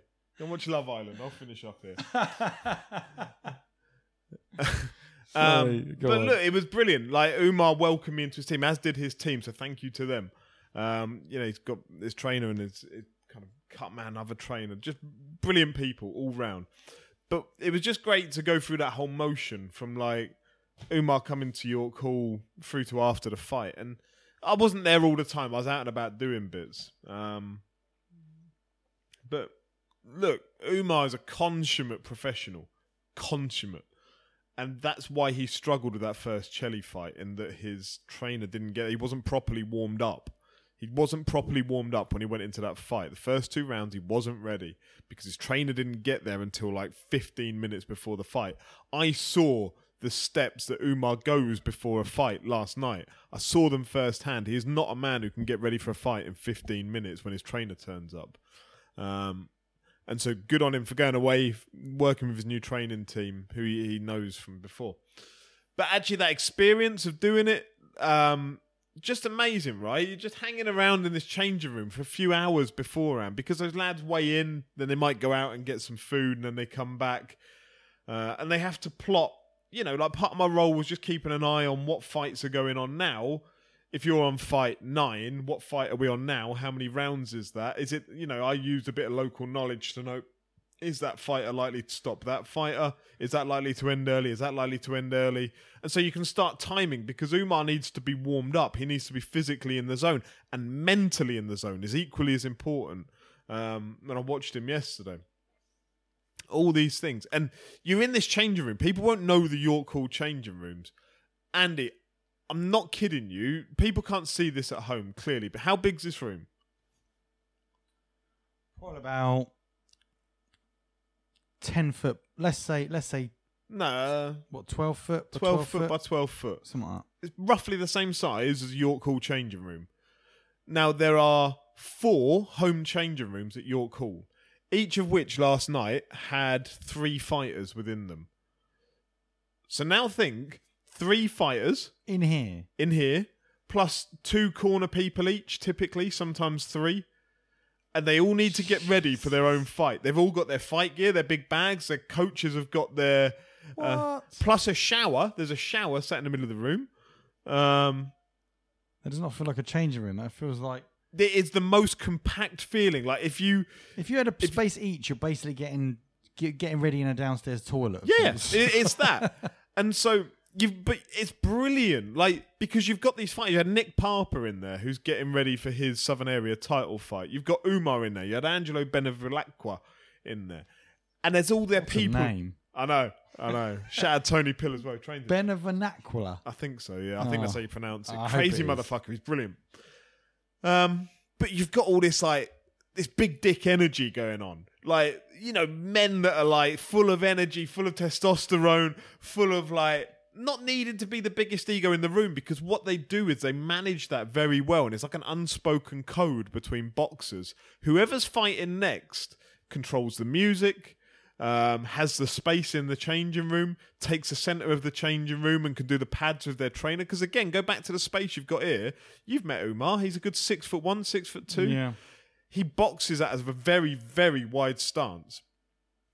And so he's trying to fit himself, and his pad man's got to hold the pads, and Umar's getting himself into this, like, a full sweat on, you know, T-shirt dripping kind of thing. You've got to fit all of that in there while someone's getting their hands wrapped over there. Someone's chatting to their coach about a game plan over there. There's other coaches knocking about. There's a whip coming in and out saying, right, lads, you're on in like 5 minutes. And there's all this energy going on in the changing room. And it's such... So what I'm confused as to when you say, like, about who's fighting next. Surely at some point one of those fighters will go and fight. Yes. And then they don't come back to the changing room, do they? Yeah. Where else are you going to get changed after the fight? It's the changing room. Yeah, I suppose. And so you come back and you don't really want to use that shower. It's a shower that is sat, like, not in the middle of the room, in the middle of the wall. Just a shower there, right? With clear Perspex glass on it. Right. It's not covered. There's not like a cover around it. Like, nobody really is going to be getting showered too much in there. So they're trying to cool themselves down a bit, and maybe they'll grab a shower if the opportunity arises. But yeah, they come back there after the fight, and they're there for a good hour That or so. room is never empty then. No. And so the doctors then, like, you know, they've got to do the medical after. So the doctor will stand them up against the wall, shine a light in, check the pupils are reacting, check them for bumps and swells, all that kind of stuff. And then the boxer has to, straight after their fight, this is like 10 minutes afterwards, when they get back to the changing room, they've been checked over. You've still got coaches trying to put ice onto the head and whatever. The doctor's there doing all this to them. And then they've got to sign off their own paperwork to say, yes, I've been checked off. Yes, I'm fine. What? Yes, I will seek further medical attention if I require it later on down the line. It's absolutely bonkers. But phenomenal experience. Like, actually being in the corner, look, I was just there were people there that knew what they were doing. Did you learn a lot? Did you felt like you learn a lot? Yeah. Look, I learned from those people that knew what they were doing. I could hear what they were talking about during the fight, the tactics. Umar boxed superbly. Like, he was fighting Daryl Sharp, who's like, I don't know, he's maybe won 5, lost 30 or something. He's an archetypal journeyman. But he is hard as fuck. Like, he's been stopped once in his career. And Umar, you know, he was disappointed with himself afterwards that he didn't...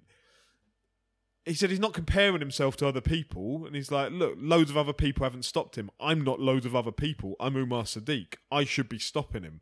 That's his view, and I admire that. Because he's holding himself to his own standards that he didn't feel necessarily like he'd met, but he boxed superbly. I heard from, like, sort of very, very close information that Daryl Sharp was, like, battered after that, and, like, when I say that, I mean journeymen will always tell others after the fight. They'll talk to like the whip or whatever at a show about fuck that lad is good, or no, that lad's got no power, or that lad's really slow, or I could have done whatever I wanted with that lad on another night. All these. Daryl Sharp fed back that Umar Sadiq is a talent, and he'd had a very, very rough night with Umar. And look, credit to all of his team, and again, thank you. Like, for me as an experience, I'll do more corners in the future. I'm sure I'll help out. That's all I want to do, is help out people, see what I can do to assist people.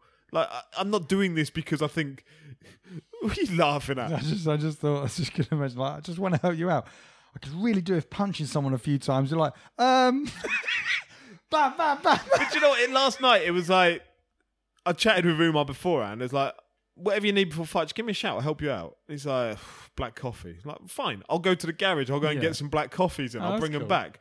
If that's my role for the evening, absolutely fine. Yeah. I'm Personally, cool with that. I'd be choosing that role that you just explained over getting in the ring any day. Yeah, and to be around, like, for me as a layperson, to be around all of that is just such a great experience. Yeah, and I can imagine. I'm full of energy for the sport today. I'm full of, like, enthusiasm because I had such a phenomenal night last night, and that's mainly down to just Umar allowing me in and, like, having the decency to say, yeah, all right, cool. And there are others out there that have said before, come along and do it. So I'll come along, and I'll give a shout out to all those boxers on here, and we can get their name known. And you know, if I can do a little bit back to help them out and, you know, try and help them raise their profile through whatever means, cool, we'll do that.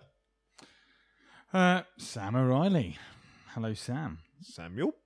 Hello, mate. Question for the pod. Thoughts on the Siesta show being cancelled a couple of hours before it was due to start due to scrutiny, SAUK...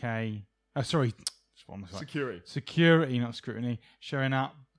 Bad luck or dark forces at play?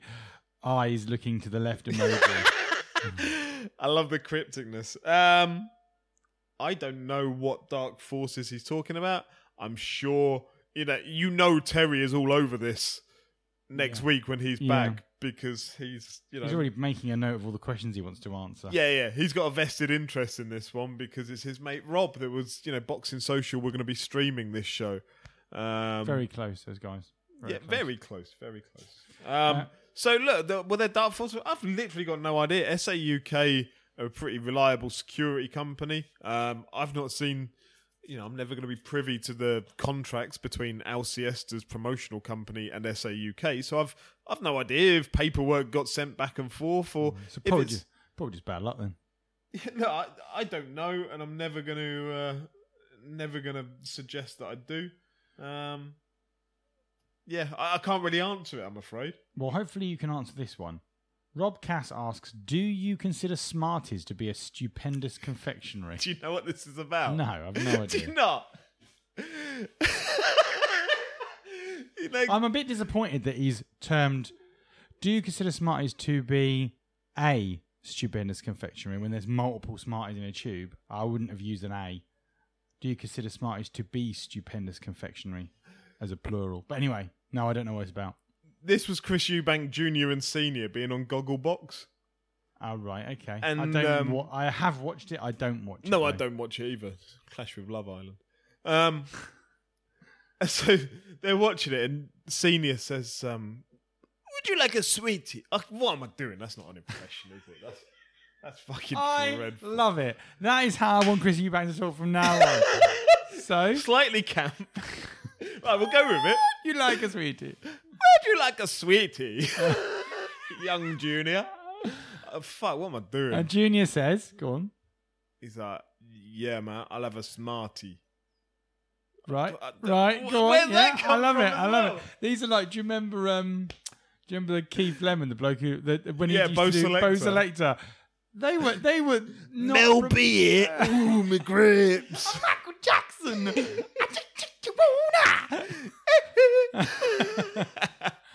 So yeah, go on. Yeah, carry on. Right, we're gonna roll with this. Yeah. And so he's like, "Yeah, man, I'll have a Smartie, man." Eubank Jr. Senior says, "No, they are Smarties. They are stupendous confectionery." What? They are stupendous confectionery. So that's where Rob's question comes from. Do I? Yeah. Smarties are the bollocks. Slightly melted Smarties. Yeah, I'd say Smarties as an addition to something, like be it cakes or like poured onto That's something. good, yeah. They're cool because added chocolate to anything is generally a good idea. Yeah, but like Smarties, I'm not saying leave them out in 40-degree heat, but if you leave them at like slightly warm room temperature and they're a bit melted, they are stupendous confectionery. But let's not go too far down this road, because last time we ended up with 48 hours of the best Twitter that I've ever seen. When we started discussing TV programs for boxers, shout out to some of those that were there. They were Holmes Under the Hammer, where Larry Holmes and Christian Hammer go along. Senor Tasty. And the other one there were so many that were brilliant. And I apologise for everyone I've forgotten. But between that and Chisora the Explorer.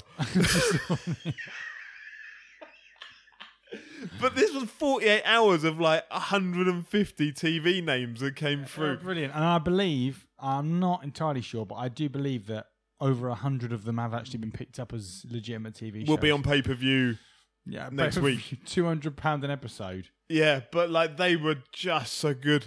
Just brilliant. There was Cash in the Attic, where Cash Ali just bites people when he pops out of the attic.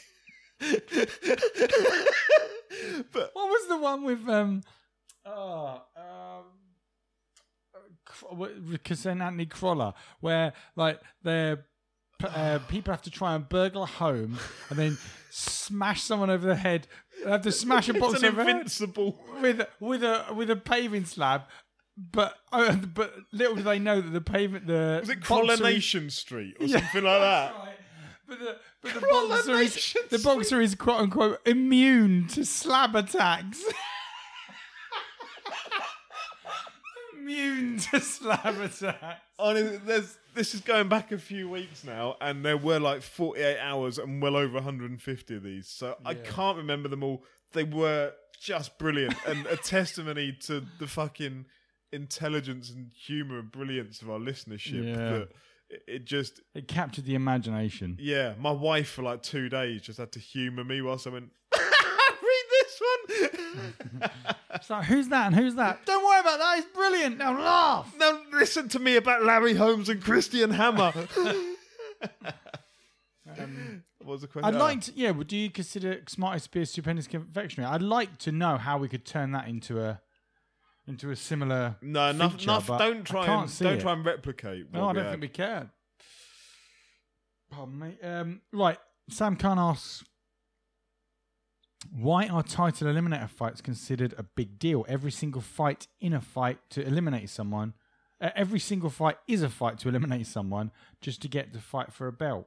Yeah, I know what she means. Like, if you're fighting someone, then you're fighting because you want to move up the rankings, so you're eliminating your opponent.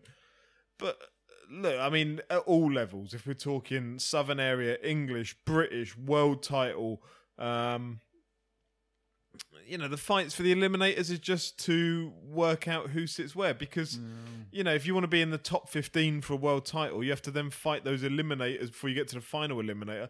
In theory, you'd think if you're in that top 15, your eliminator would be against somebody else in that top 15, and then you're fighting for a place in the top 5, where you'll get your final eliminator for number. It doesn't really work like that. We know that.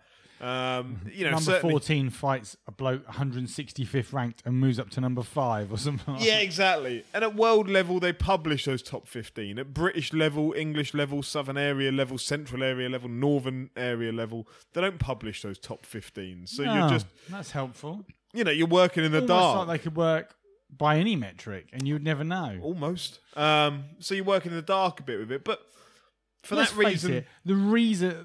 Eliminator is a word that sells. It's a marketing tool. That's what it boils down to. And now we hit the potential duplicate questions. Well, I say potential. This one is a potential. This is a duplicate.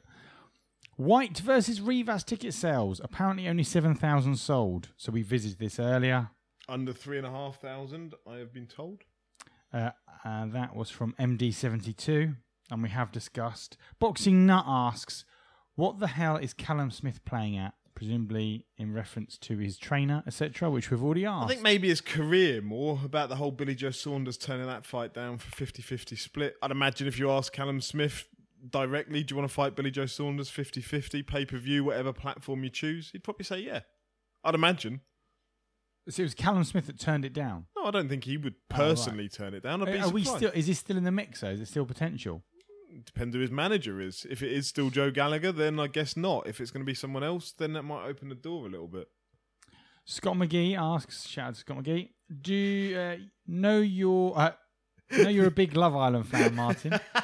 This made me chuckle So earlier. just wondering what your thoughts are on a boxing prospect going on a TV show. Seems like a good move. Tommy apparently shown in good light and will come out much bigger.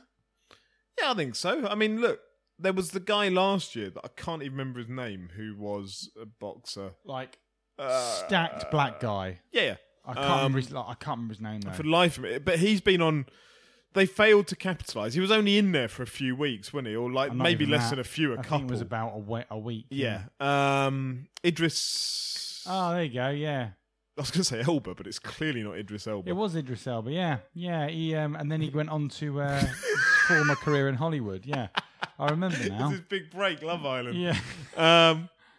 But look, I think John Pegg's his manager. There was a missed opportunity. No, how bad is that? I didn't know his name. I put Idris Boxer in. First one that comes up is a picture Virgo. of Idris Elba. Actually, Oh, yeah, he did a kickboxing fight. Idris Actually- Virgo, that's the fella. but Idris Virgo, yeah. But he's been on a couple of Ultimate Boxer shows. It's not really worked for him. But I think this is different. Tommy Fury's been in from the start. He's been exposed to millions of people. He's finger banged that bird live on or not live on TV, Has but he? recorded. Did you see it? No. They're laying in bed like night vision. She's like, Go on, Tommy, lad. Yes. This I never want to see that face from you ever again. Because he's only got one finish on his record. Now it's 2. Oh, for fuck's sake.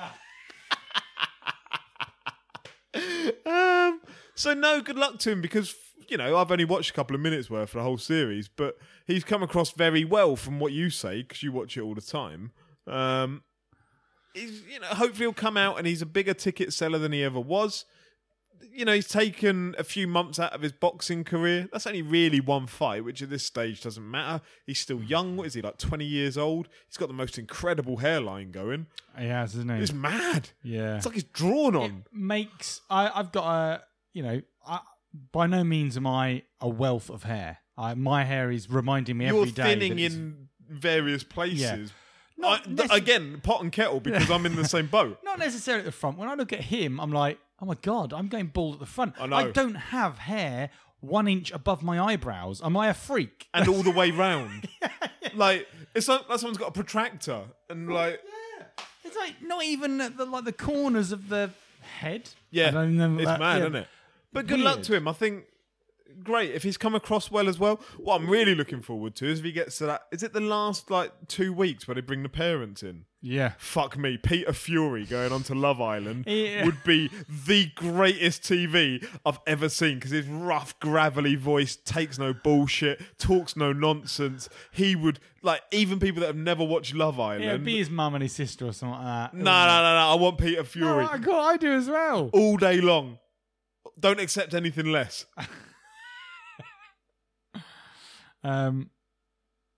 Scott, I'm a massive Love Island fan myself. I'm on it every night. I'm actually having to hold the fort at the moment because Martin's... I have been busy. I've not Struggling. watched as much as I have. He reminded me. It's like, don't lie about it because I chatted to you at the live show last year about... Yeah, that's right. Was it only last seasons you watched?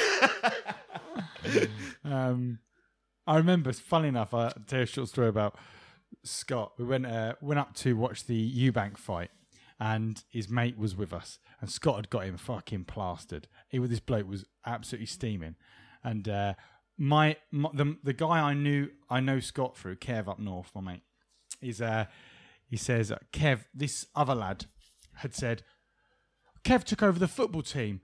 Your mate Kev, he kicked me out of the team. It was like really, and he was struggling, slurring for his words. He said, I'd played for that football team for 10 years. And he came along and he just went, you're out. Scott waited, and then he went, That was the year they won the league, wasn't it? It's like, yeah, but... Oh, mate. Nice.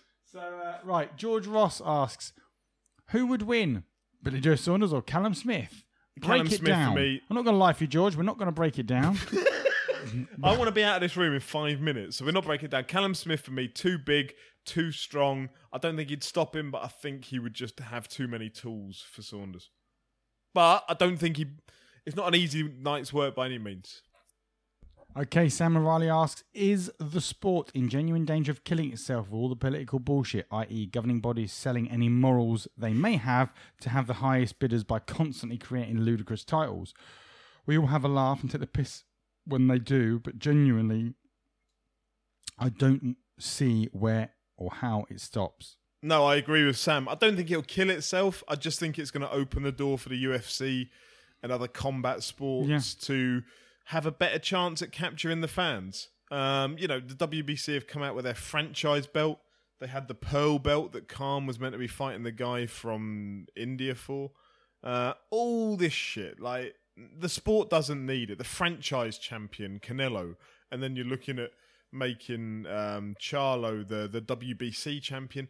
You're alienating people, and by alienating people, you risk opening their enthusiasm to other sports. And it's frustrating. When I was a kid, it was frustrating enough that there was, and I'm talking WWF here, there was the heavyweight champion, there was the Intercontinental champion, then there was the USA champion. That was frustrating enough when it was under one banner. The fact that there's loads of different banners and there's loads of different belts, it's just meaningless. I'd seen going around Twitter the clip with Homer Simpson and is it Joe Frazier? I can't remember. Where Homer sat at a bar and he's looking really forlorn and like gloomy. Oh, that's and right. He's going, "Oh, I've lost." I can't remember what he says. I've lost. I can't remember either. And I've lost something to do with his daughter, isn't it? I can't remember. I think it's Joe Frazier walks in. I've lost like, the respect of my daughter or something. Then Joe Frazier. No, it's a material item. Oh, okay. Right. And Joe Frazier walks in. He's like, "I know how you feel, Homer. Like in 1975, or whatever, I lost the World Heavyweight Championship." And Homer goes, "World Heavyweight Championship? There's loads of them." Tad asks, WBC franchise belt, what's your view on the whole thing? Bullshit. Fuck the WBC. Fuck the WBA. Fuck the WBO and their rankings. We are 100% WBF here. Yeah, I'm getting on board with them. Josh Douglas, if Anthony Yard agrees to step aside for Canelo versus Kovalev to go ahead, would you perceive this as a swerve from Warren and Yard's team in the hope of securing an easier fight for the title down the line? No, not particularly. I don't have any issue with any fighter taking step aside money. Look, if you're in a position whereby you're mandatory and someone comes along and says to you, "I'm going to pay you £500,000 not to go and fight," and yet you're still contractually obliged to fight for that same title, within the next 6 months or whatever, or the next fight down the line, I have no issue with any fighter in the world saying, "Yeah, all right, brilliant, send the check," because you're getting paid not to do your job. Like, how can you hate on someone for that? No issue at all. Sam Templeman asks, Thurman or Pac-Man? Pac-Man juiced off his nut. Mo Hassan asks, do you believe a 50-50 split between BJS and Callum Smith is fair? How would you see the fight going? Perfectly fair. Good question. Jay White asks, who is currently the UK's biggest star in the making? Fowler, Prince Patel, or David Price's right hand? We're always just 1 minute away from David Price's right hand making the difference, isn't it? It's what happens I love the fact that I saw something the other day. I'm going to kind of steal this, but I've no idea who from. So credit to whoever it was. It was like, Dave Allen's always been talked about as being one fight away, or like people take the piss saying Dave Allen's one fight away from fighting Anthony Joshua. It's like, he is now. It's just it's Joshua that's got to lose, and then it becomes realistic. Probably true. What happens in the heavyweight division if AJ loses again? Where does AJ go? Dave Allen. Does Fury target Ruiz instead of Wilder? Does Ruiz vacate some belts? Does it create an opening for Joyce, Dubois and Gorman? Certainly shakes things up, doesn't it? It does. Will he vacate the belts? I don't know. He's a PBC fighter, right? So he's in the same camp as Wilder. So you think So it makes that yeah. bridge a lot easier to cross now and make that undisputed championship. Al Heyman, I'm sure, will be up for doing that. But on the other hand, if you're Ruiz and you're Al Heyman and Tyson Fury says, look, we'll pay you. You don't have to pay anything between yourselves. You don't have to generate any money between yourselves. Instead, we'll pay you, Andy Ruiz, to come on to HBO and we'll pay you massive money to fight for those titles. Then you might be tempted to do that. I would be. Is it on HBO? Fury? Did Yeah. you say Fury? Yeah, under the Top Rank banner. Yeah, if I was Andy Ruiz and that offer came in, you might be tempted to do that, knowing if you're Al Heyman and you're advising / managing / promoting, whatever it is, knowing that either way you can't really lose, because if Fury beats your man, then you put Fury Wilder on and that makes it massive. But in the meantime, you're taking the cut of not having to pay anything because Ruiz gets paid by HBO and by Top Rank and by Arum. Do you know what? I feel really conflicted with the whole AJ rematch in that there's a part of me that wants AJ to lose just so we don't go back to what it was before. Yeah. I don't have any malice towards AJ, but the way that whoever it is that's pulling the strings and making the decisions, whoever that person is, the way they're conducting AJ's decision making on fights makes me want that person to be out of control of those belts. It's what you said earlier, we were chatting about earlier. If you isolate people and alienate people and you don't take the risks and you put those risks off for long enough, people will get annoyed about it. Yeah. And so if Ruiz were to win, and then I could see Ruiz versus Wilder, then or Ruiz versus Fury, and then Fury versus Wilder for the undisputed heavyweight champion of the world, I'd think to myself, this is a fight I should have seen 12 months ago between one of the Joshua Fury or Wilder. If you tell me Ruiz winning, if you had a crystal ball, you said Ruiz winning makes an undisputed fight within 6 months, Joshua winning makes an undisputed fight possibly within the next 2 years, yeah, I'm picking Ruiz all day long. Yeah. Come on, there's power. I want to go home. Josh Taylor versus Prograis. Who wins and how? Also, do you see the winner of it becoming an undisputed winner against Hooker Ramirez? Prograis, I've picked since that fight was decided. I think I've seen weaknesses of Taylor in the last few fights when he's gone up to that world level that I haven't seen in Prograis. I think Prograis is a better rounded fighter, and I don't really see it becoming undisputed anytime soon. You said one question per person, I think, at one point, and Pulling the Punch then said, in that case, can I change my question to, are you enjoying Terry being back on Twitter? At Highfield Boxing, if anyone wants to get in touch with Terry on Twitter. Do you know what? I'll be perfectly honest. I find Terry's Twitter a bit trolling. And dun, dun, dun. Don't get me wrong, Terry's kind of... the spider was right all along. The views that Terry has on it, I'm not saying he wouldn't have them in person, because he would, and he'd say the same things in person. But just reading it constantly, I find it a bit trolling and a little bit... I don't know. I'm going to have to text him, but he's going on mute soon on Twitter. How long are you off the podcast for? We're looking forward to the rematch. Martin versus Terry. No, look, I love Terry to bits as a man, as a human, all those things, but I do find his Twitter account too trolling at times. I think someone must have got hold of it, hacked it, because we've seen that happen before. That's true. That is true. We've only got Terry's questions left. I want to go home. And he sent about 40. Yeah, but some of them are like this. Now that we've established Dennis Hobson as the #1 small hall promoter... and Steve Wood at number 2. I mean, who is third? To be #1, you'd have to sell a venue. Let's just put it that way. Look, as I said, I'm not going to hate on Dennis Hobson. I'm not going to hate on any small hall promoter. I'm sure Terry will be here next week firing shots all over the place, specifically at Steve. I don't understand the dislike and the hatred, because if you look through those cards, I'm not going to go into it. Okay. All you got to do is look through them. I think this one is possibly.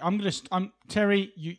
I'm going to ask two of your questions. Well, I'm not really. I'm asking one of them. You've been relegated to one per question per person, which I think is generally consistent among the podcast. What happened to Linus Udofia? A year ago, he was on the cusp of a massive push. Since then, the guys from Ultimate Box have stolen a march on him. Where should he go next? I love Terry. I need to caveat this with I love Terry as a man, as a human, as a person. But it's this weird obsession with Steve and Steve's fighters that I don't understand. Like, maybe the reason he won't sit down with Steve and do this is they're either going to fight or make love, and I'm not sure where it's going. Like, it's such a weird dynamic, but I need to get that out of Terry, what it is. As for Linus, the fighters from the Ultimate Box have stolen the march on him. Have they? No. Derek Asazi, I think it was, that won the Ultimate Boxer at that weight. Has he stolen the march on him? No. He's not doing anything that Linus isn't doing. It's an opportunity to take the cheap shot at Steve. I get that. I saw Linus last night. He's meant to be fighting for the English title. I believe there was the opportunity possibly that it could have gone on a Matchroom card very soon.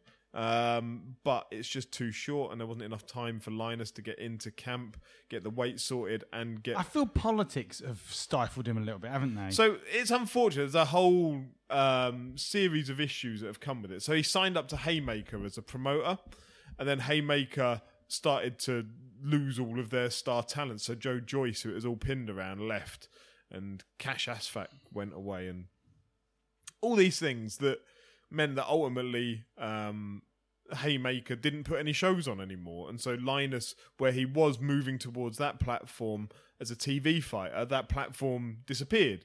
Right. And so you have to then rethink again. You know, it's not starting again, but you have to rethink the strategy a little bit. So he goes back onto Steve's shows. And then he went on to Matchroom and fought on Matchroom's show. And he didn't perform as well as he should have, in my view. And I've told Linus that personally.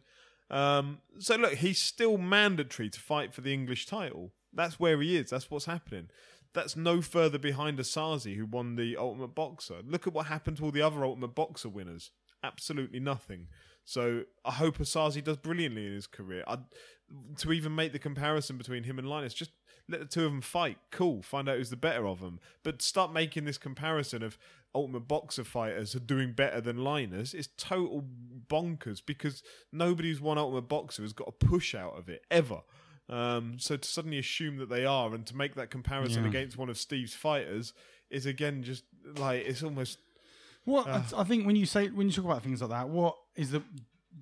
I suppose if I'd thought about it before, maybe I'd have come to the same conclusion, but it's like a dawning realisation for me now is that not only are you one fight away from your career ending as a boxer, as any boxer is, you know, if the things turn for the worst, certainly when you're at the lower levels, you're one performance away from being kneecapped, aren't you? You could turn up, have a crap performance on a certain card, and people just go, "No, I'm pushing you to the side. I've got other guys that want to come through that are going to..." Absolutely. So Nick Parper last night, shout out to Nick Parper, won the Southern Area Cruiserweight title against Daniel Mendes. A lot of people had it 10 rounds to 0 against the champion. Nick Parper, early in his career, was wiped out against a journeyman. Wiped out. And I'm talking, these are big cruiserweights that can punch. This foreign journeyman bounces off the rope and just bang, times the perfect shot. Nick was asleep by the time he'd hit the floor. Like oxygen mask on, paramedics rushed the ring. And that set Nick back X period of time because Nick was on a good run till then. He was knocking people out for fun. Are we talking years it set him back then? At least one. Okay. Maybe longer. But he had to go back and regroup. And other people that he was on the same level as moved ahead of him and started getting those same title shots that he's probably sat there thinking, I deserve them, but I switched off for 1 second in a fight, ended up asleep on the canvas. I'm sure, and I've never spoken to him, I'm seeing him Tuesday anyway, but I'm sure mentally that's a hard thing to come back from because you're going from knocking everyone out for fun to suddenly... you're a human being who's susceptible to getting hit on the chin and sleeping on the canvas in front of all of your friends, all of your family. Yeah. And it sets you back in the competition. It sets you back mentally. it sets you back physically, as in there were changes of setup and camp after that, and around that period he went through a few changes. Last night he came and he fucking best performance I've ever seen of Nick's career, and he went home with that Southern Area title in front of probably 200 elated friends and family, being carried around the ring on someone's shoulders, as chuffed as he could be. In the dressing room afterwards was just bouncing off the walls. His nan and his granddad were in there, both of whom needed crutches to get to the back, needed the help of Andy Brown, the security guard, to get into the changing room to meet Nick when he got there, carrying his Southern Area title into that room.